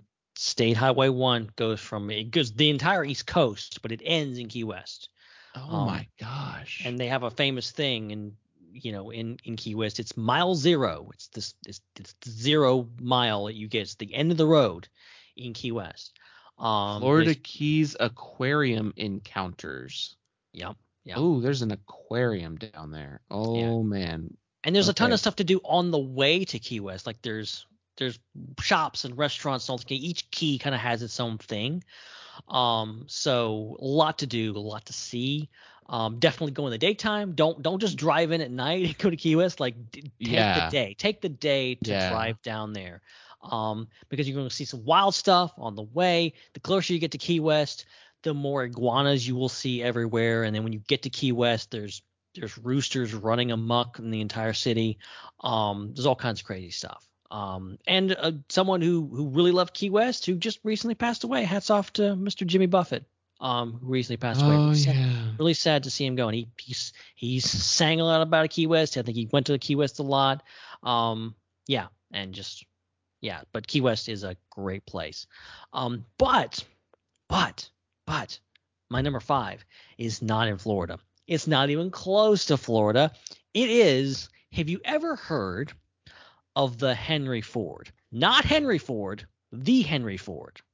Of the Henry Ford. I don't believe so. So the Henry Ford, it is a museum. It is a museum. It's in Dearborn, Michigan, which obviously is in that big, obviously made famous by Henry Ford himself for being kind of the birthplace of the automobile. And so it's famous for that. But what people don't know about Henry Ford, and yes, Henry Ford, don't look too far into Henry Ford's history. I'll just put it that way. He's got some shady past there, but in that he kind of became a klepto of history. Let's just put it that way. He collected a lot of things. And you could say maybe he shouldn't have taken all the stuff away from where it was. Maybe it was a bad thing. I don't know. But ultimately what you're left with is a ton of things. There's both a giant building with a bunch of museum artifacts, and there's a whole thing called Greenfield Village, which is next door to it. And you will find in the museum, you will find things like the limo where John F. Kennedy was shot. You will find the chair where Lincoln was shot. You will find tons of other things that are obviously McDonald's hamburger arch. I think they have an entire McDonald's in the building, and along with all kinds of other stuff. There's enormous steam engines that are in the building. This is a massive place. There's a whole section, there's a whole wing of it that's just trains, and just like rows of just enormous steam engines and locomotives, and it's just crazy. And then you will go next door to the Greenfield Village, and it is just a giant park where they have moved all these different buildings. There is the building where the Wright brothers, both the building where the house where they grew up in, and also the building where they first created their Wright Flyer. There's Daniel Webster's house of Webster's Dictionary.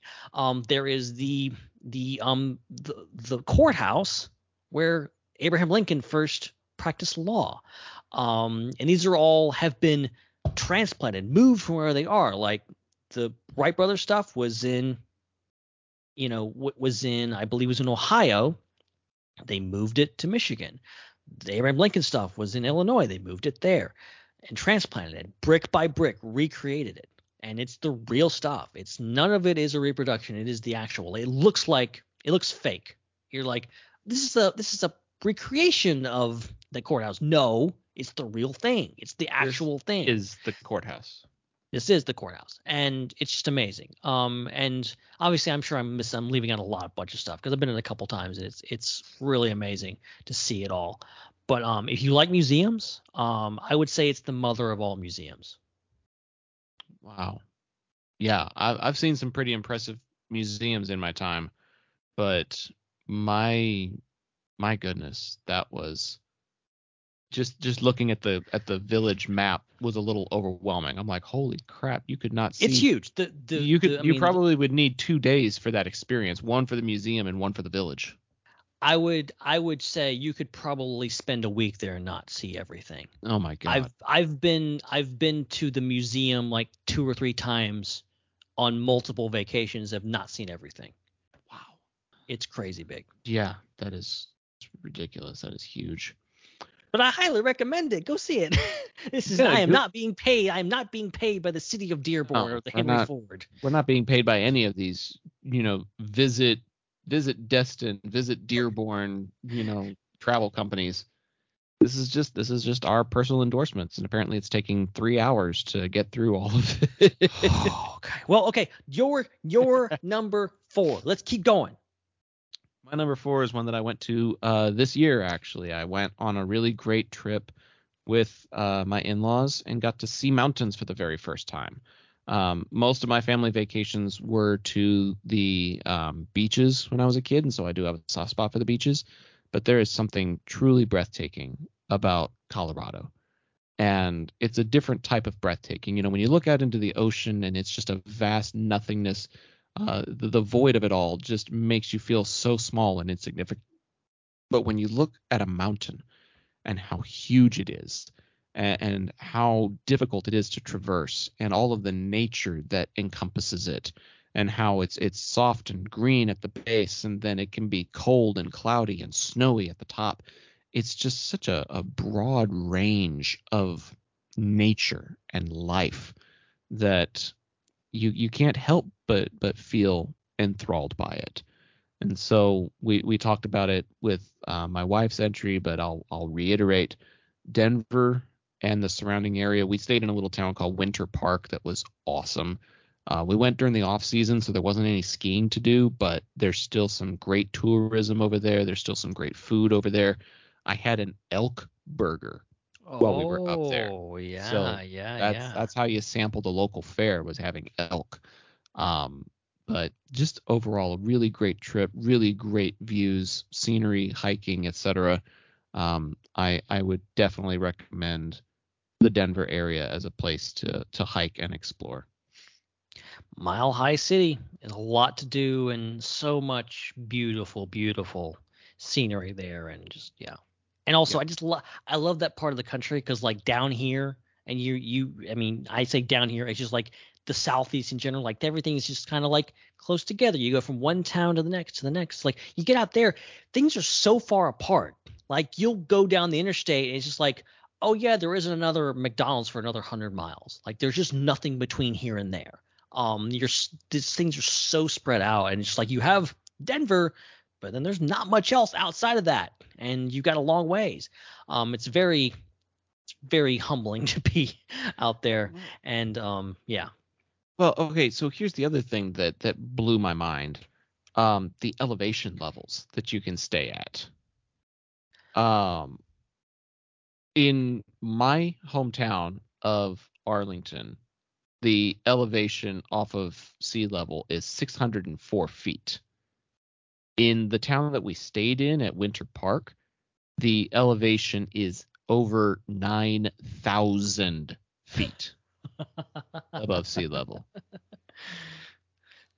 Crazy. I got airsick. I had never been up that high before. But 9121 is what I'm getting from Google, and it's 5,280 feet to make up 1 mile. We were 1.7 miles straight up in the air when we were staying in that town, dude. When you've lived real close to sea level like we have, it's a real big adjustment doing that. Oh yeah. But it was still a really fun trip. Highly recommend it. Denver at number 4. Great, great, great. Okay, well, my number 4 is one that we've talked about enough already. In fact, I talked about it earlier. I didn't want to give away was my number 4, but here we are.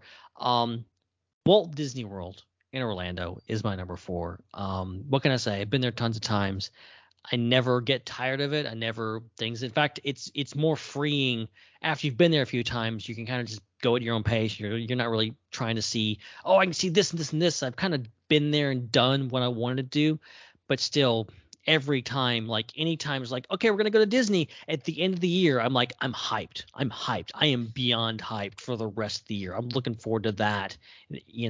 For months and months and months. Disney World, look. I know Disney with the strikes and everything like that. It's I don't want to throw too much praise on them, but damn, they can make a theme park. And Disney is what it's cracked up to be. It is one of those places where we're going to Disney World. Like, yeah, okay, yeah, that's what you would do if you just won the Super Bowl. Okay, it is that important. So my number 4 is Disney World. That's great. That's great. I've been to Land, and Land blew me away. I can only imagine how much more World is going to. Land is great. Land is great. I'm not as experienced with Land. I've only been there a couple times, so I can't speak to that as much. But yeah, it's definitely similar. Well, my number 3 is actually the area that we just got back from. I was not expecting. I didn't know what I was really expecting from this trip to Miami, but I was not expecting to have as fantastic of a time as I ended up having. The people watching was great. The food was great. The cultural experience was great. The amenities were great. The people were, for the most part, very friendly. And the place that we stayed at was in a little town just north of there that's ironically called Hollywood. Hollywood, Florida has a lot of resorts, and it's got a lot of more family-friendly stuff than actual Miami does. And again, like we were talking about, when you go to some of those smaller places, they usually have better beaches because everybody wants to go to South Beach. Everybody wants to go, to these particular places. And it frees it up everywhere else along the coast for people to go and have a great time. And so I really, really enjoyed all that we got to do there. We got to see a science museum. We went to the Cuban district called Calle Ocho, Little Havana. It had some authentic Cuban food, and it was fantastic. And then the harbor cruise that I told you about, getting to see celebrity houses, open bar, stuff like that was really great. We were up on the 33rd floor of our resort. And to the left, you got to see the beach and the ocean go for miles. And to the right, you could see the canals and the city lights and the downtown area. And so we had the best of both worlds. We had a city view and an ocean view at our resort, 33 floors in the air. And so there just wasn't a thing about this trip that wasn't fantastic. And I know for a fact that we didn't get to do everything. So now I want to go back, and I will recommend the Miami area to anybody who'll listen. That's come on, Miami. It's just, there's so much water and there's all these different things. There's so many bridges and whatever else. It's gorgeous. Here's the other thing too. The cuisine was extremely diverse.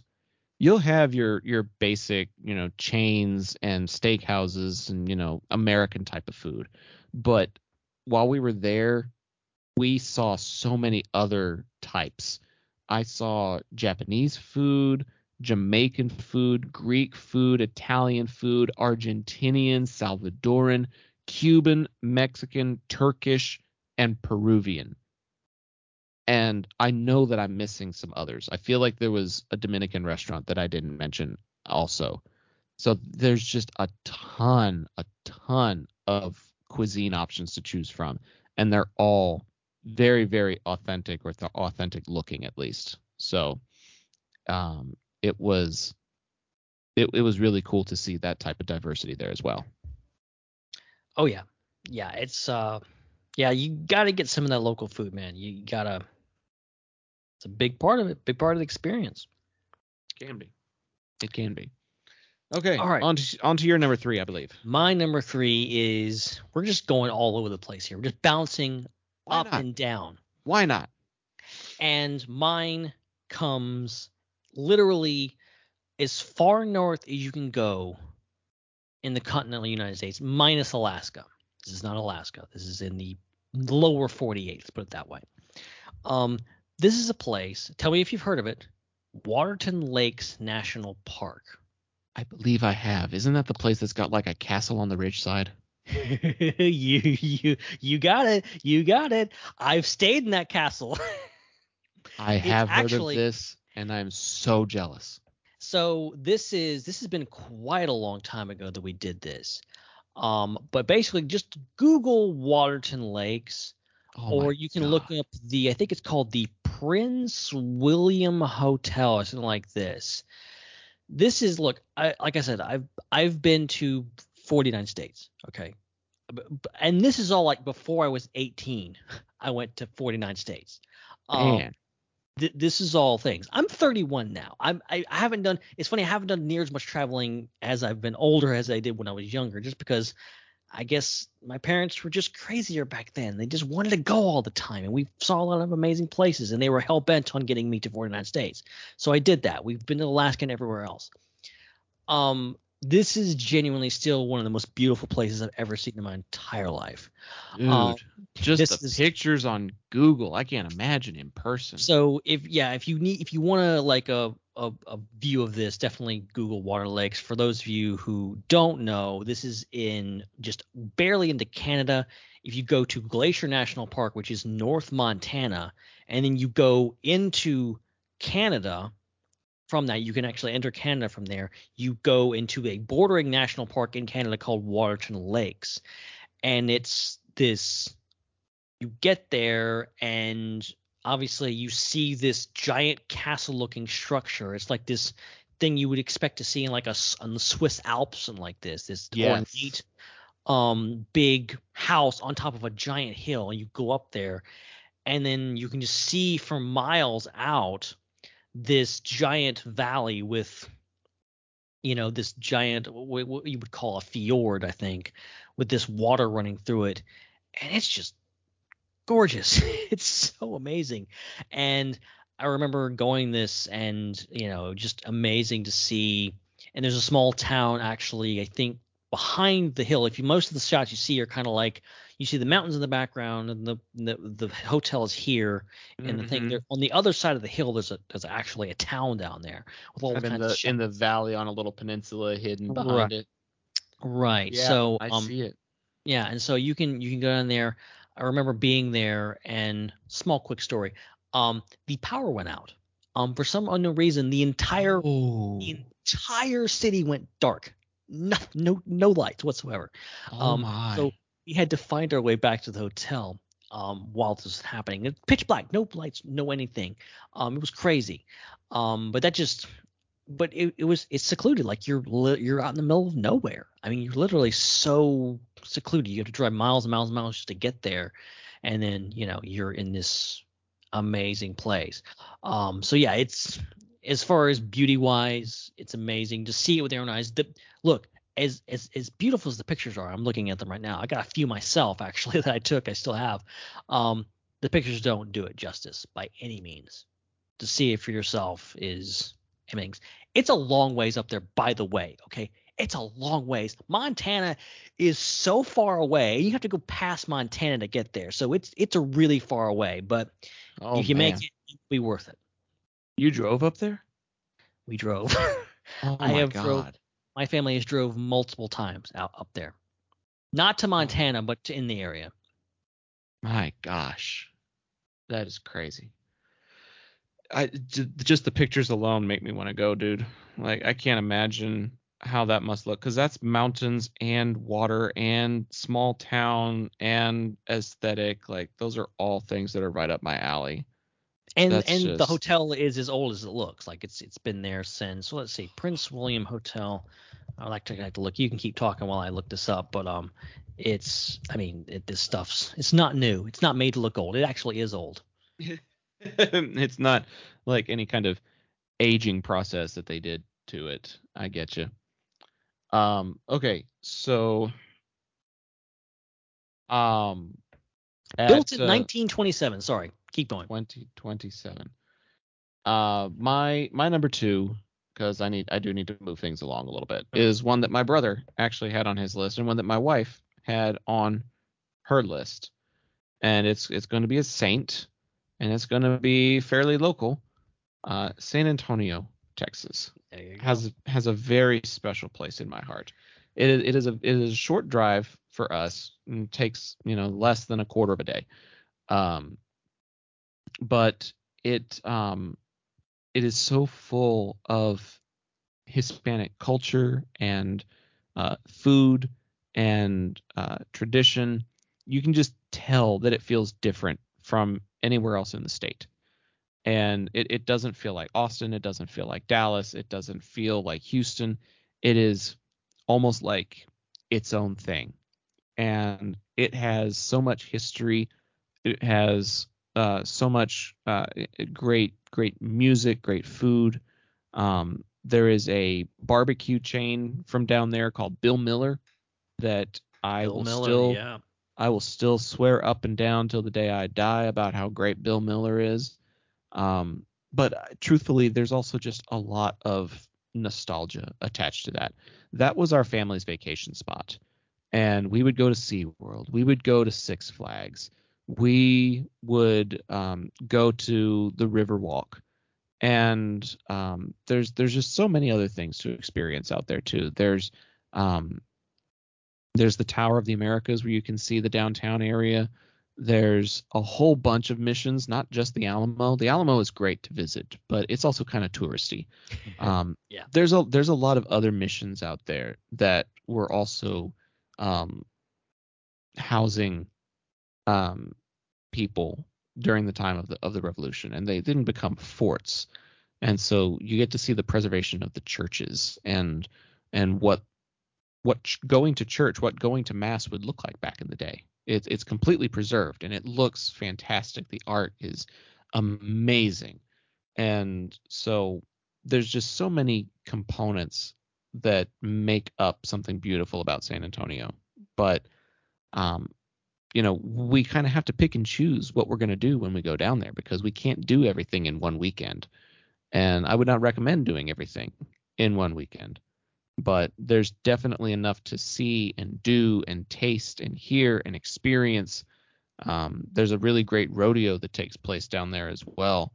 The San Antonio Spurs are like the only professional team in town, and so everybody loves their San Antonio Spurs basketball, no matter how much they suck. And so there's just a lot of city pride. There's a lot of great sense of community, and it's a great place. And I always enjoy when I go back there. It's been a long time since I've been to San Antonio. Almost, I think. I mean, I don't We're in the even home know. stretch, folks. Yeah, we are in the We're home in the- stretch. I promise. We are very close to the end. I promise. Only anecdote I will say about San Antonio is that I loved it. It's been a long time, but I would love to go back. And things that I could tell it's very special to you guys because it's so close to home, and it's a very nice vacation spot. It's just so nice. The Riverwalk is fantastic. So good. They sometimes during Dia de los Muertos will do a Coco themed parade on the water with the alebrijes that's so good. and some of the skulls and things like that. And they'll do it in the evening, make it a whole festival with music playing and stuff. And the boats get decorated like you would see on a float for a parade, but they're all Dia de los Muertos themed, and they're just fantastic. It's such a great event. Yeah, that sounds amazing. That sounds so good. Is it my turn for my number two? It is time. Drop your deuce, sir. All right. So this one, it's already been talked about quite a bit tonight. A lot of people have this on their list. I think it made an impression on a lot of people. That anybody that's been there definitely made an impression on me. It's a place I haven't been to in quite some time. I've been there a couple times, and for a variety of reasons, I really love this city, and it's San Francisco. It's just, I mean, for one, it's the home of Lucasfilm, and I was, it's mind blowing to go there and see Lucasfilm, the headquarters, and get to go in the whole. They have the visitor center there, and the things, that iconic Yoda statue. It's all there. You can go visit it. It's really cool. It's just a beautiful city, though. It's a city that I could I genuinely like where I live, and I don't really have huge aspirations to move across country. But if I did, San Francisco is like a city I could see myself living in, and something like a place that I would genuinely like. I would love to live there. I don't know if the price of living would agree with me on that. It's Hella definitely expensive. a lot of overhead to live in San Francisco, and it would take a lot. But in a dream scenario, it would be, come on. It's so iconic. It's so beautiful. The weather is crazy. It's so different. It's mostly cold there. It's very different even from LA, but it's a city that I love to visit, and it's on my number 2. Well, it's been on a lot of people's lists. It's on your list. It's on my wife's list. I guess I need to add it on my to-do list, because I want to go to Alcatraz. I want to do some of those typical touristy things, but I want to go to the bridge. I want to go to Alcatraz. I want to visit the houses that they do the shots for Full House. Oh yeah, they're everywhere. You see a bunch of those. Yeah. So I want to do the whole experience, and of course George lives out that way, so we need to try to do dinner or something. He says that Chris and Jake Damon have both visited him, and he's due for another visitor at some point, perhaps. Oh hell yeah, you can't miss George. Appreciate the love, George, as always. We've had 3 listeners pretty steady and topped out at 6 at one point, but some people have gone to bed, and hopefully I'll be the next one, because we're at 317 now. Good Lord, we have been podcasting for a while. I think at some point we need to stop calling this the podcast and just call it Zach and Ben talk for once a month. But that's a podcast. That's what you call a podcast. We're just chatting. Dude, no podcast I listen to goes for 3 hours and 18 minutes. If I see a podcast episode of Tom Segura and The Machine go over 2 hours, I'm like, oh God, I don't know if I'm going to listen to all of that. I can't imagine. In the immortal words of a legendary woman, ain't nobody got time for that. Apparently some people do, because we're still going and people are still listening. But on to my number 1. And for some people, this may be a surprise because it's not a Texas location. But for those who really know me, I feel like they know what this answer is going to be. We went there for a family vacation back in 2018. And then last year, my wife and I were originally intended to go to Puerto Rico for our honeymoon, and the power went out because of a hurricane. So we got our Airbnb refunded and used the money to pay for fare to go somewhere else. We landed on San Diego, and the way I justified it was, we're going to do things that I didn't get to do the last time we went. And boy, was that true. We went on this really fancy dinner cruise. We went to a museum district. There's a whole section of the park in San Diego that has 8 or 12 museums, and you can get a pass that is good for 7 days and take you into all of the museums based on what hours they're open and stuff, because some are closed on Tuesdays or some stuff like that. But then there are so many different places to see the coast, so many different sunsets, so much nightlife, so many different cultural districts. And then they've got sports like the Padres, and then they've got an amusement park, Belmont Park, that is right on the beach. You can go on a roller coaster and look out over the water on the hill of the coaster. And we had some amazing food while we were there. None of the restaurants were amiss at any of the places we went to. We went to so many different beaches and coastal towns to take in the sunset from different places. It was just amazing. It was so breathtaking. And we were there for like a calendar week. I think we were there for like 6 or 7 days. And I still don't feel like we got in everything that we could have done. So yeah, it may not have a Disney, it may not have like a big bridge, but my gosh, San Diego, California has so many amazing things to do. Not just beaches. They have some great beaches and they have some kick-ass sunsets. But there is a lot to see and do and experience in that city that not even a full week felt like enough. So that's why San Diego is my number one.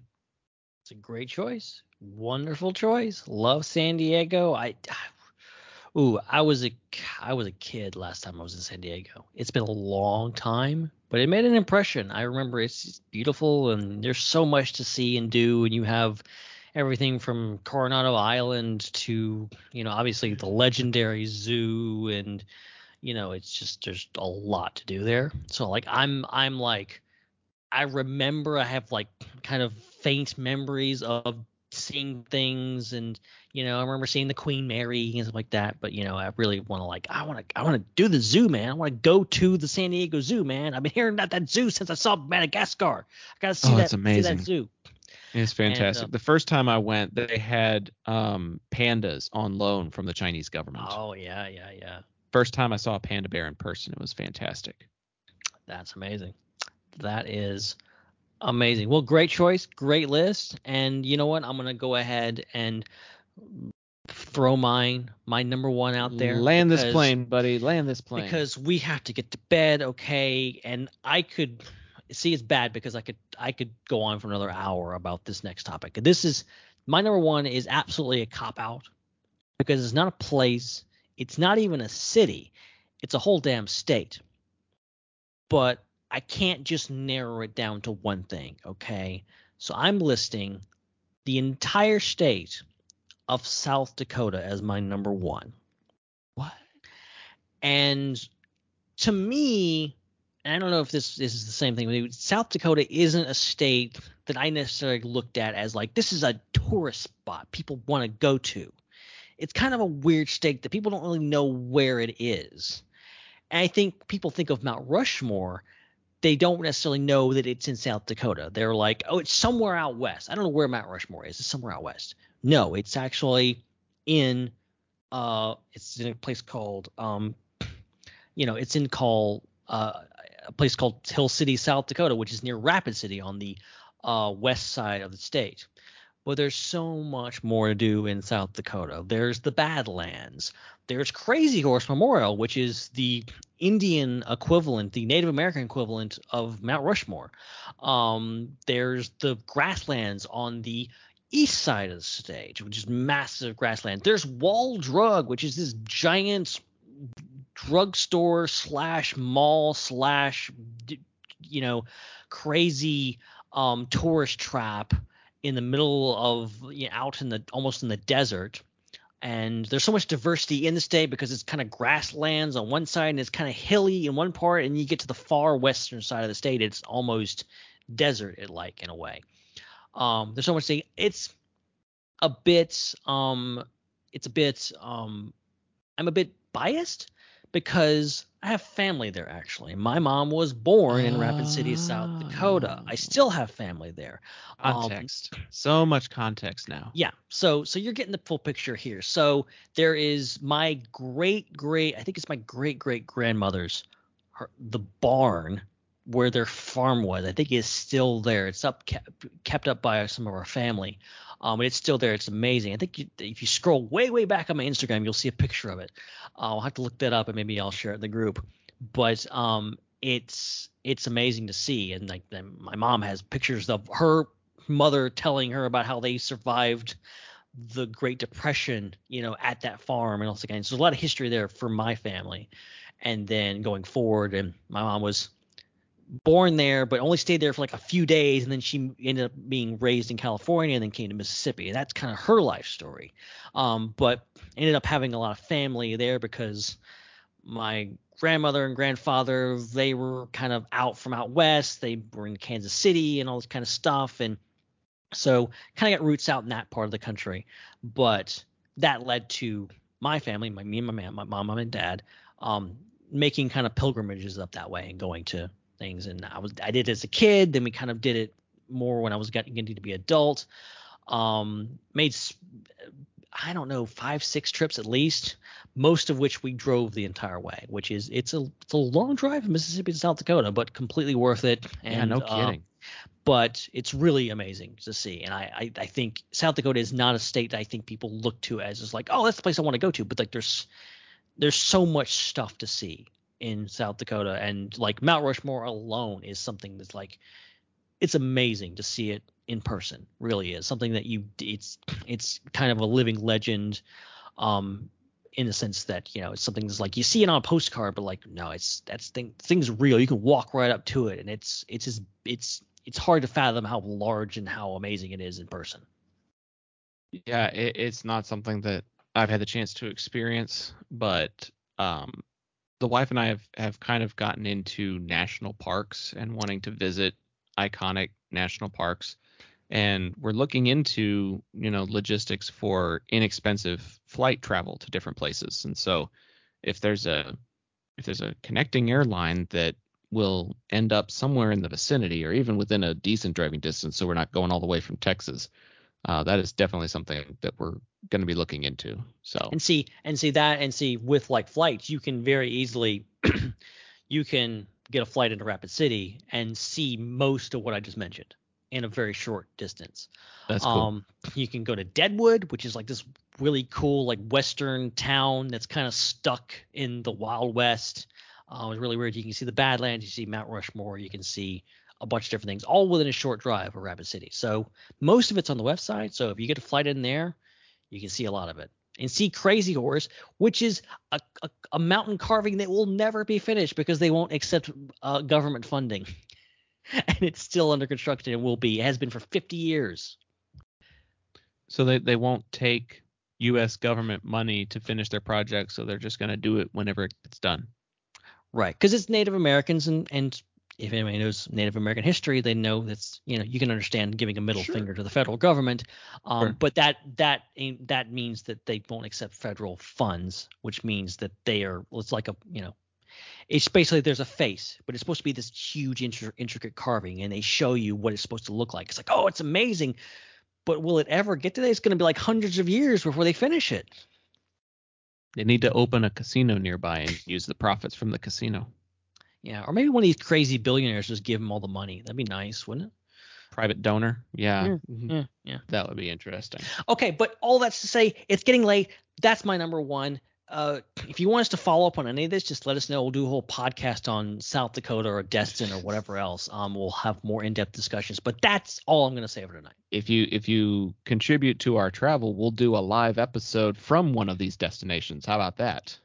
Look, our email is open. Our Twitter are open. Any of the city governments or state governments of the places we talked about can easily reach out to us and give us a grant and pay our way to go visit and talk. We'll do a podcast in your state. Yeah. Free. Just give us money. Just I mean, even if you just comp our rooms, like we'll figure out how to get there. Like just comp our stay and feed us. That's all I'm asking. Jeez. Yeah, like look, hotels are half the bargain there. Come on, Mm-hmm. like you give us a place to stay, we'll find a way to get there. We'll walk. Yep. Well, speaking of local governments and city tourism and stuff, that actually ties directly into our final segment of the evening. It's going to be kind of abbreviated, but also kind of exciting. So get out your hashtags for those 4 people that are somehow still listening to this episode 3.5 hours later. My God, maybe just break this up into 2 episodes or something. Like we do the top 5 as a separate episode. Who knows? That honestly might not be a bad idea. Like just, okay, there's the end of part 1. And here's part 2. We're releasing it like a week or 2 later. Oh my God. Anyways, get out your hashtags, folks, because it's time for hashtag BBQ Watch. Barbecue. Barbecue. Barbecue. Barbecue. Barbecue. Barbecue. Barbecue it. Barbecue it. Barbecue it. Barbecue. Barbecue sauce. Barbecue sauce. Barbecue. Barbecue. Barbecue. Barbecue. Barbecue. Watch.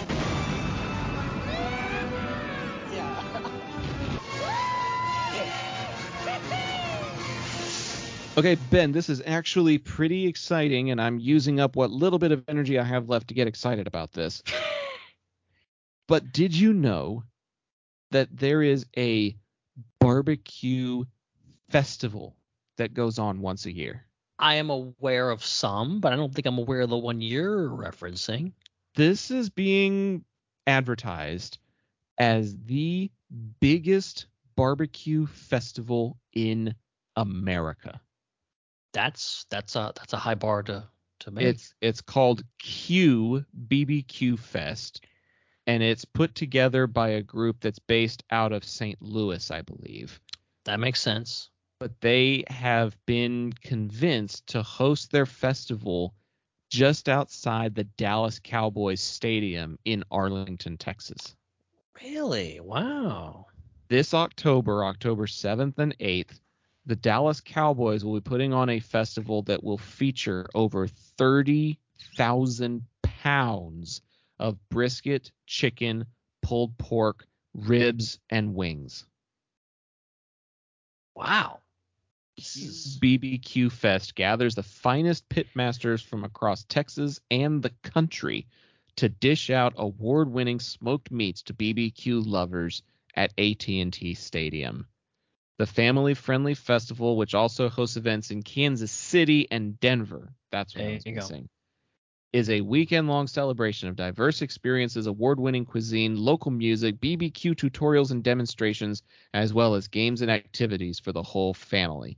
Tickets are broken up into either general admission 3 hours all-you-can-eat tickets or VIP 4 hours for all-you-can-eat and drink in local music, BBQ tutorials and demonstrations, as well as games and activities for the whole family. Tickets are broken up into either general admission 3 hours all-you-can-eat tickets or VIP 4 hours for all-you-can-eat and drink with exclusive meet and greets with VIP pitmasters. Oh, wow. So a GA, a general admission 3 hour all-you-can-eat, starts at $69 a ticket. Damn. VIP 4 hours all you can eat and drink plus meet and greet starts at $139 a ticket. That's wild. It's crazy how huge this is going to be. This is the best barbecuers from around the country coming to my hometown and cooking up barbecue about 10 miles away from where I live. Yeah, you're freaking your backyard. My gosh. I know. So time to start saving up because come October, it's not that far out. Honestly, it's like the 7th and 8th. So that's like, 2 weeks away? I'm going to have to use one of my paychecks to pay for these, but me and the wife are most likely going to go to this thing, damn it. Yeah, I can't wait to hear back because that does sound really amazing. The only other one I know is Memphis in May. I think I may have talked about it on this show. That's like the most iconic one, being Memphis as it is. But it's very like prestigious and exclusive. There's nothing like that. You can't really like go there and eat. It's like it's kind of the competition is basically all there is there to it. Like you just go to the competition. It's not like you can go there as a patron and like eat. That's the kind of barbecue competition that you'd like to go to. Is like, okay, sign me up. All I can eat for how many hours? That's okay. That's more your style. Yeah, if you go on an empty stomach, you can consume a good bit of barbecue in 3 hours. I'm not gonna eat for a week going to this place. If it's that high scale, if it's that, up there, then some of that brisket and stuff that you're consuming is going to be like $30-$40 a pound. So if you get a half a pound per serving or whatever, it adds up pretty quick. All you can eat is not bad. And if you have a pick of whatever you want, Yeah. and I'm sure You just travel from booth to booth and just try out the foods. The pitmasters have already been paid, and I think they get a share of like the ticket sales or whatever. Probably, yeah. So like you just show up with your wristband for the allotted time block, and you can eat from whatever vendor from whatever state you want. that is good. That is good. I will be watching this with great interest. I'm looking forward to hearing your report from this. Hopefully you get to go. Yeah, I'm going to do my best and then report back on next month's episode. It'll be an Ahsoka recap, and it'll be a barbecue reconnaissance, and it will also be shorter than 3.5 hours. I promise you that. Oh. This is a marathon of an episode. I'm going to do our plugs and then close us out, buddy. How about that? Be sure to follow us on IPC Podcast on Facebook, Twitter, and Instagram. Be sure to find the IPC on places like Patreon, Podbean, and TeePublic. We are live monthly right here on the Zach the Voice Mixler page, but we're also available wherever podcatchers can be found. Google, iTunes, CastBox. The only place that we really have been having trouble with is Spotify, but there's basically so many other opportunities on other platforms to be able to catch up with us. So be sure to follow us on all of those platforms. I am Zach the Voice, Z-A-C-H the Voice, and pretty much just doing this and sports stuff right now. So be sure to follow up on those socials. And if you're interested in hearing my voice do football play-by-play, then be sure to check out other times that I go live. Ben, bring us home, buddy. Where can people find you? Yeah, well, they can find me personally at Ben Hart with no E. I really don't tweet anymore, if I'm being honest, but you can follow me at Ben Hart with no E on Threads and Facebook and Instagram. You can also follow the Star Wars Underworld at the SW. We're not really doing very much right now, as I mentioned, but we're got our Discord is up and firing going. We're talking about Ahsoka and all kinds of stuff. We do weekly hangouts, do movie nights, game nights, all kinds of stuff. A lot of events going on over there. So if you see that things are kind of quiet on the public front, you just got to look a little bit deeper to the Discord. It's a lot going on there. And I'll also go follow at Culture Slate. Literally everything in the entertainment industry, from strike news to what's been delayed today, because there's a lot of news about that, from Star Wars and everything down from Marvel and everything in between is there. So definitely check that out. And yeah, most of the social media is me. That's me. You see it posted. It's probably me posting it. So yeah. Plus we got a great team there too. I can't take all the credit, but yeah, it's great to be back. And this was a heck of a lot of fun. I'm sorry that it went so long, but Vintage. hey, it was just necessary. Okay, we had a lot to talk about. It's been a long time. So hopefully we won't be away so long next time. I will hopefully talk to you in a month or less, and we'll have a lot more to discuss. Steven, hell yeah, 3.5 hour Ahsoka recap. You wish.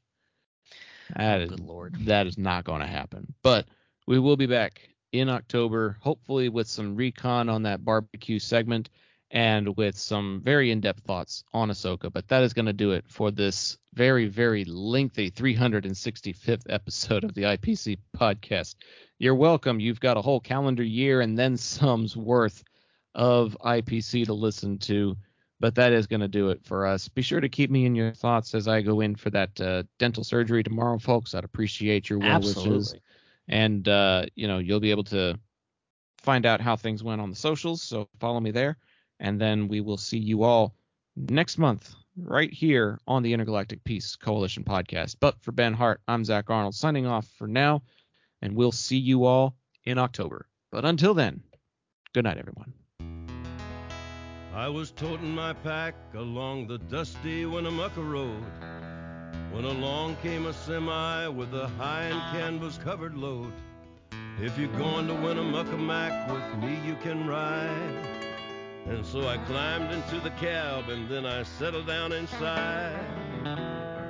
He asked me if I'd seen a road with so much dust and sand, and I said, listen, I've traveled every road in this here land. I've been everywhere, man. I've been everywhere, man. Across the deserts bare, man. I breathed the mountain air, man. Of travel I've had my share, man. I've been everywhere. I've been to Reno, Chicago, Fargo, Minnesota, Buffalo, Toronto, Winslow, Sarasota, Wichita, Tulsa, Ottawa, Oklahoma, Tampa, Panama, Mattawa, La Paloma, Bangor, Baltimore, Salvador, Amarillo, Tocopilla, Barranquilla, and Padilla. I'm a killer. I've been everywhere, man. I've been everywhere, man. Across the deserts bare, man. I breathe the mountain air, man. Of travel I've had my share, man. I've been everywhere. I've been to Boston, Charleston, Dayton, Louisiana, Washington, Houston, Kingston, Texarkana, Monterey, Faraday, Santa Fe, Tallapoosa, Glen Rock, Black Rock, Little Rock, Oskaloosa, Tennessee, Chicopee, Spirit Lake, Grand Lake, Devil's Lake, Crater Lake, and Peach Lake. I've been everywhere, man. I've been everywhere, man. Across the deserts bare, man. I breathe the mountain air, man. Of travel I've had my share, man. I've been everywhere. I've been to Louisville, Nashville, Knoxville, Omaha, Baca, Shefferville, Jacksonville, Waterville, Costa Rica, Pittsfield, Springfield, Bakersfield, Shreveport, Hackensack, Cadillac, Fond du Lac, Davenport, Idaho, Jellicoe, Argentina, Diamantina, Pasadena, Catalina, see what I mean? I've been everywhere, man. I've been everywhere, man. Across the deserts bare, man. I breathe the mountain air, man. Of travel I've had my share, man. I've been everywhere. I've been to Pittsburgh, Parkersburg, Gravelburg, Colorado, Ellensburg, Rexburg, Vicksburg, El Dorado, Larimore, Atmore, Haverstraw, Chattanooga, Chaska, Nebraska, Alaska, Opelika, Baraboo, Waterloo, Kalamazoo, Kansas City, Sioux City, Cedar City, Dodge City, what a pity. I've been everywhere, man. I've been everywhere, man. Across the deserts bare, man. I breathe the mountain air, man. Of travel I've had my share, man. I've been everywhere. I've been everywhere.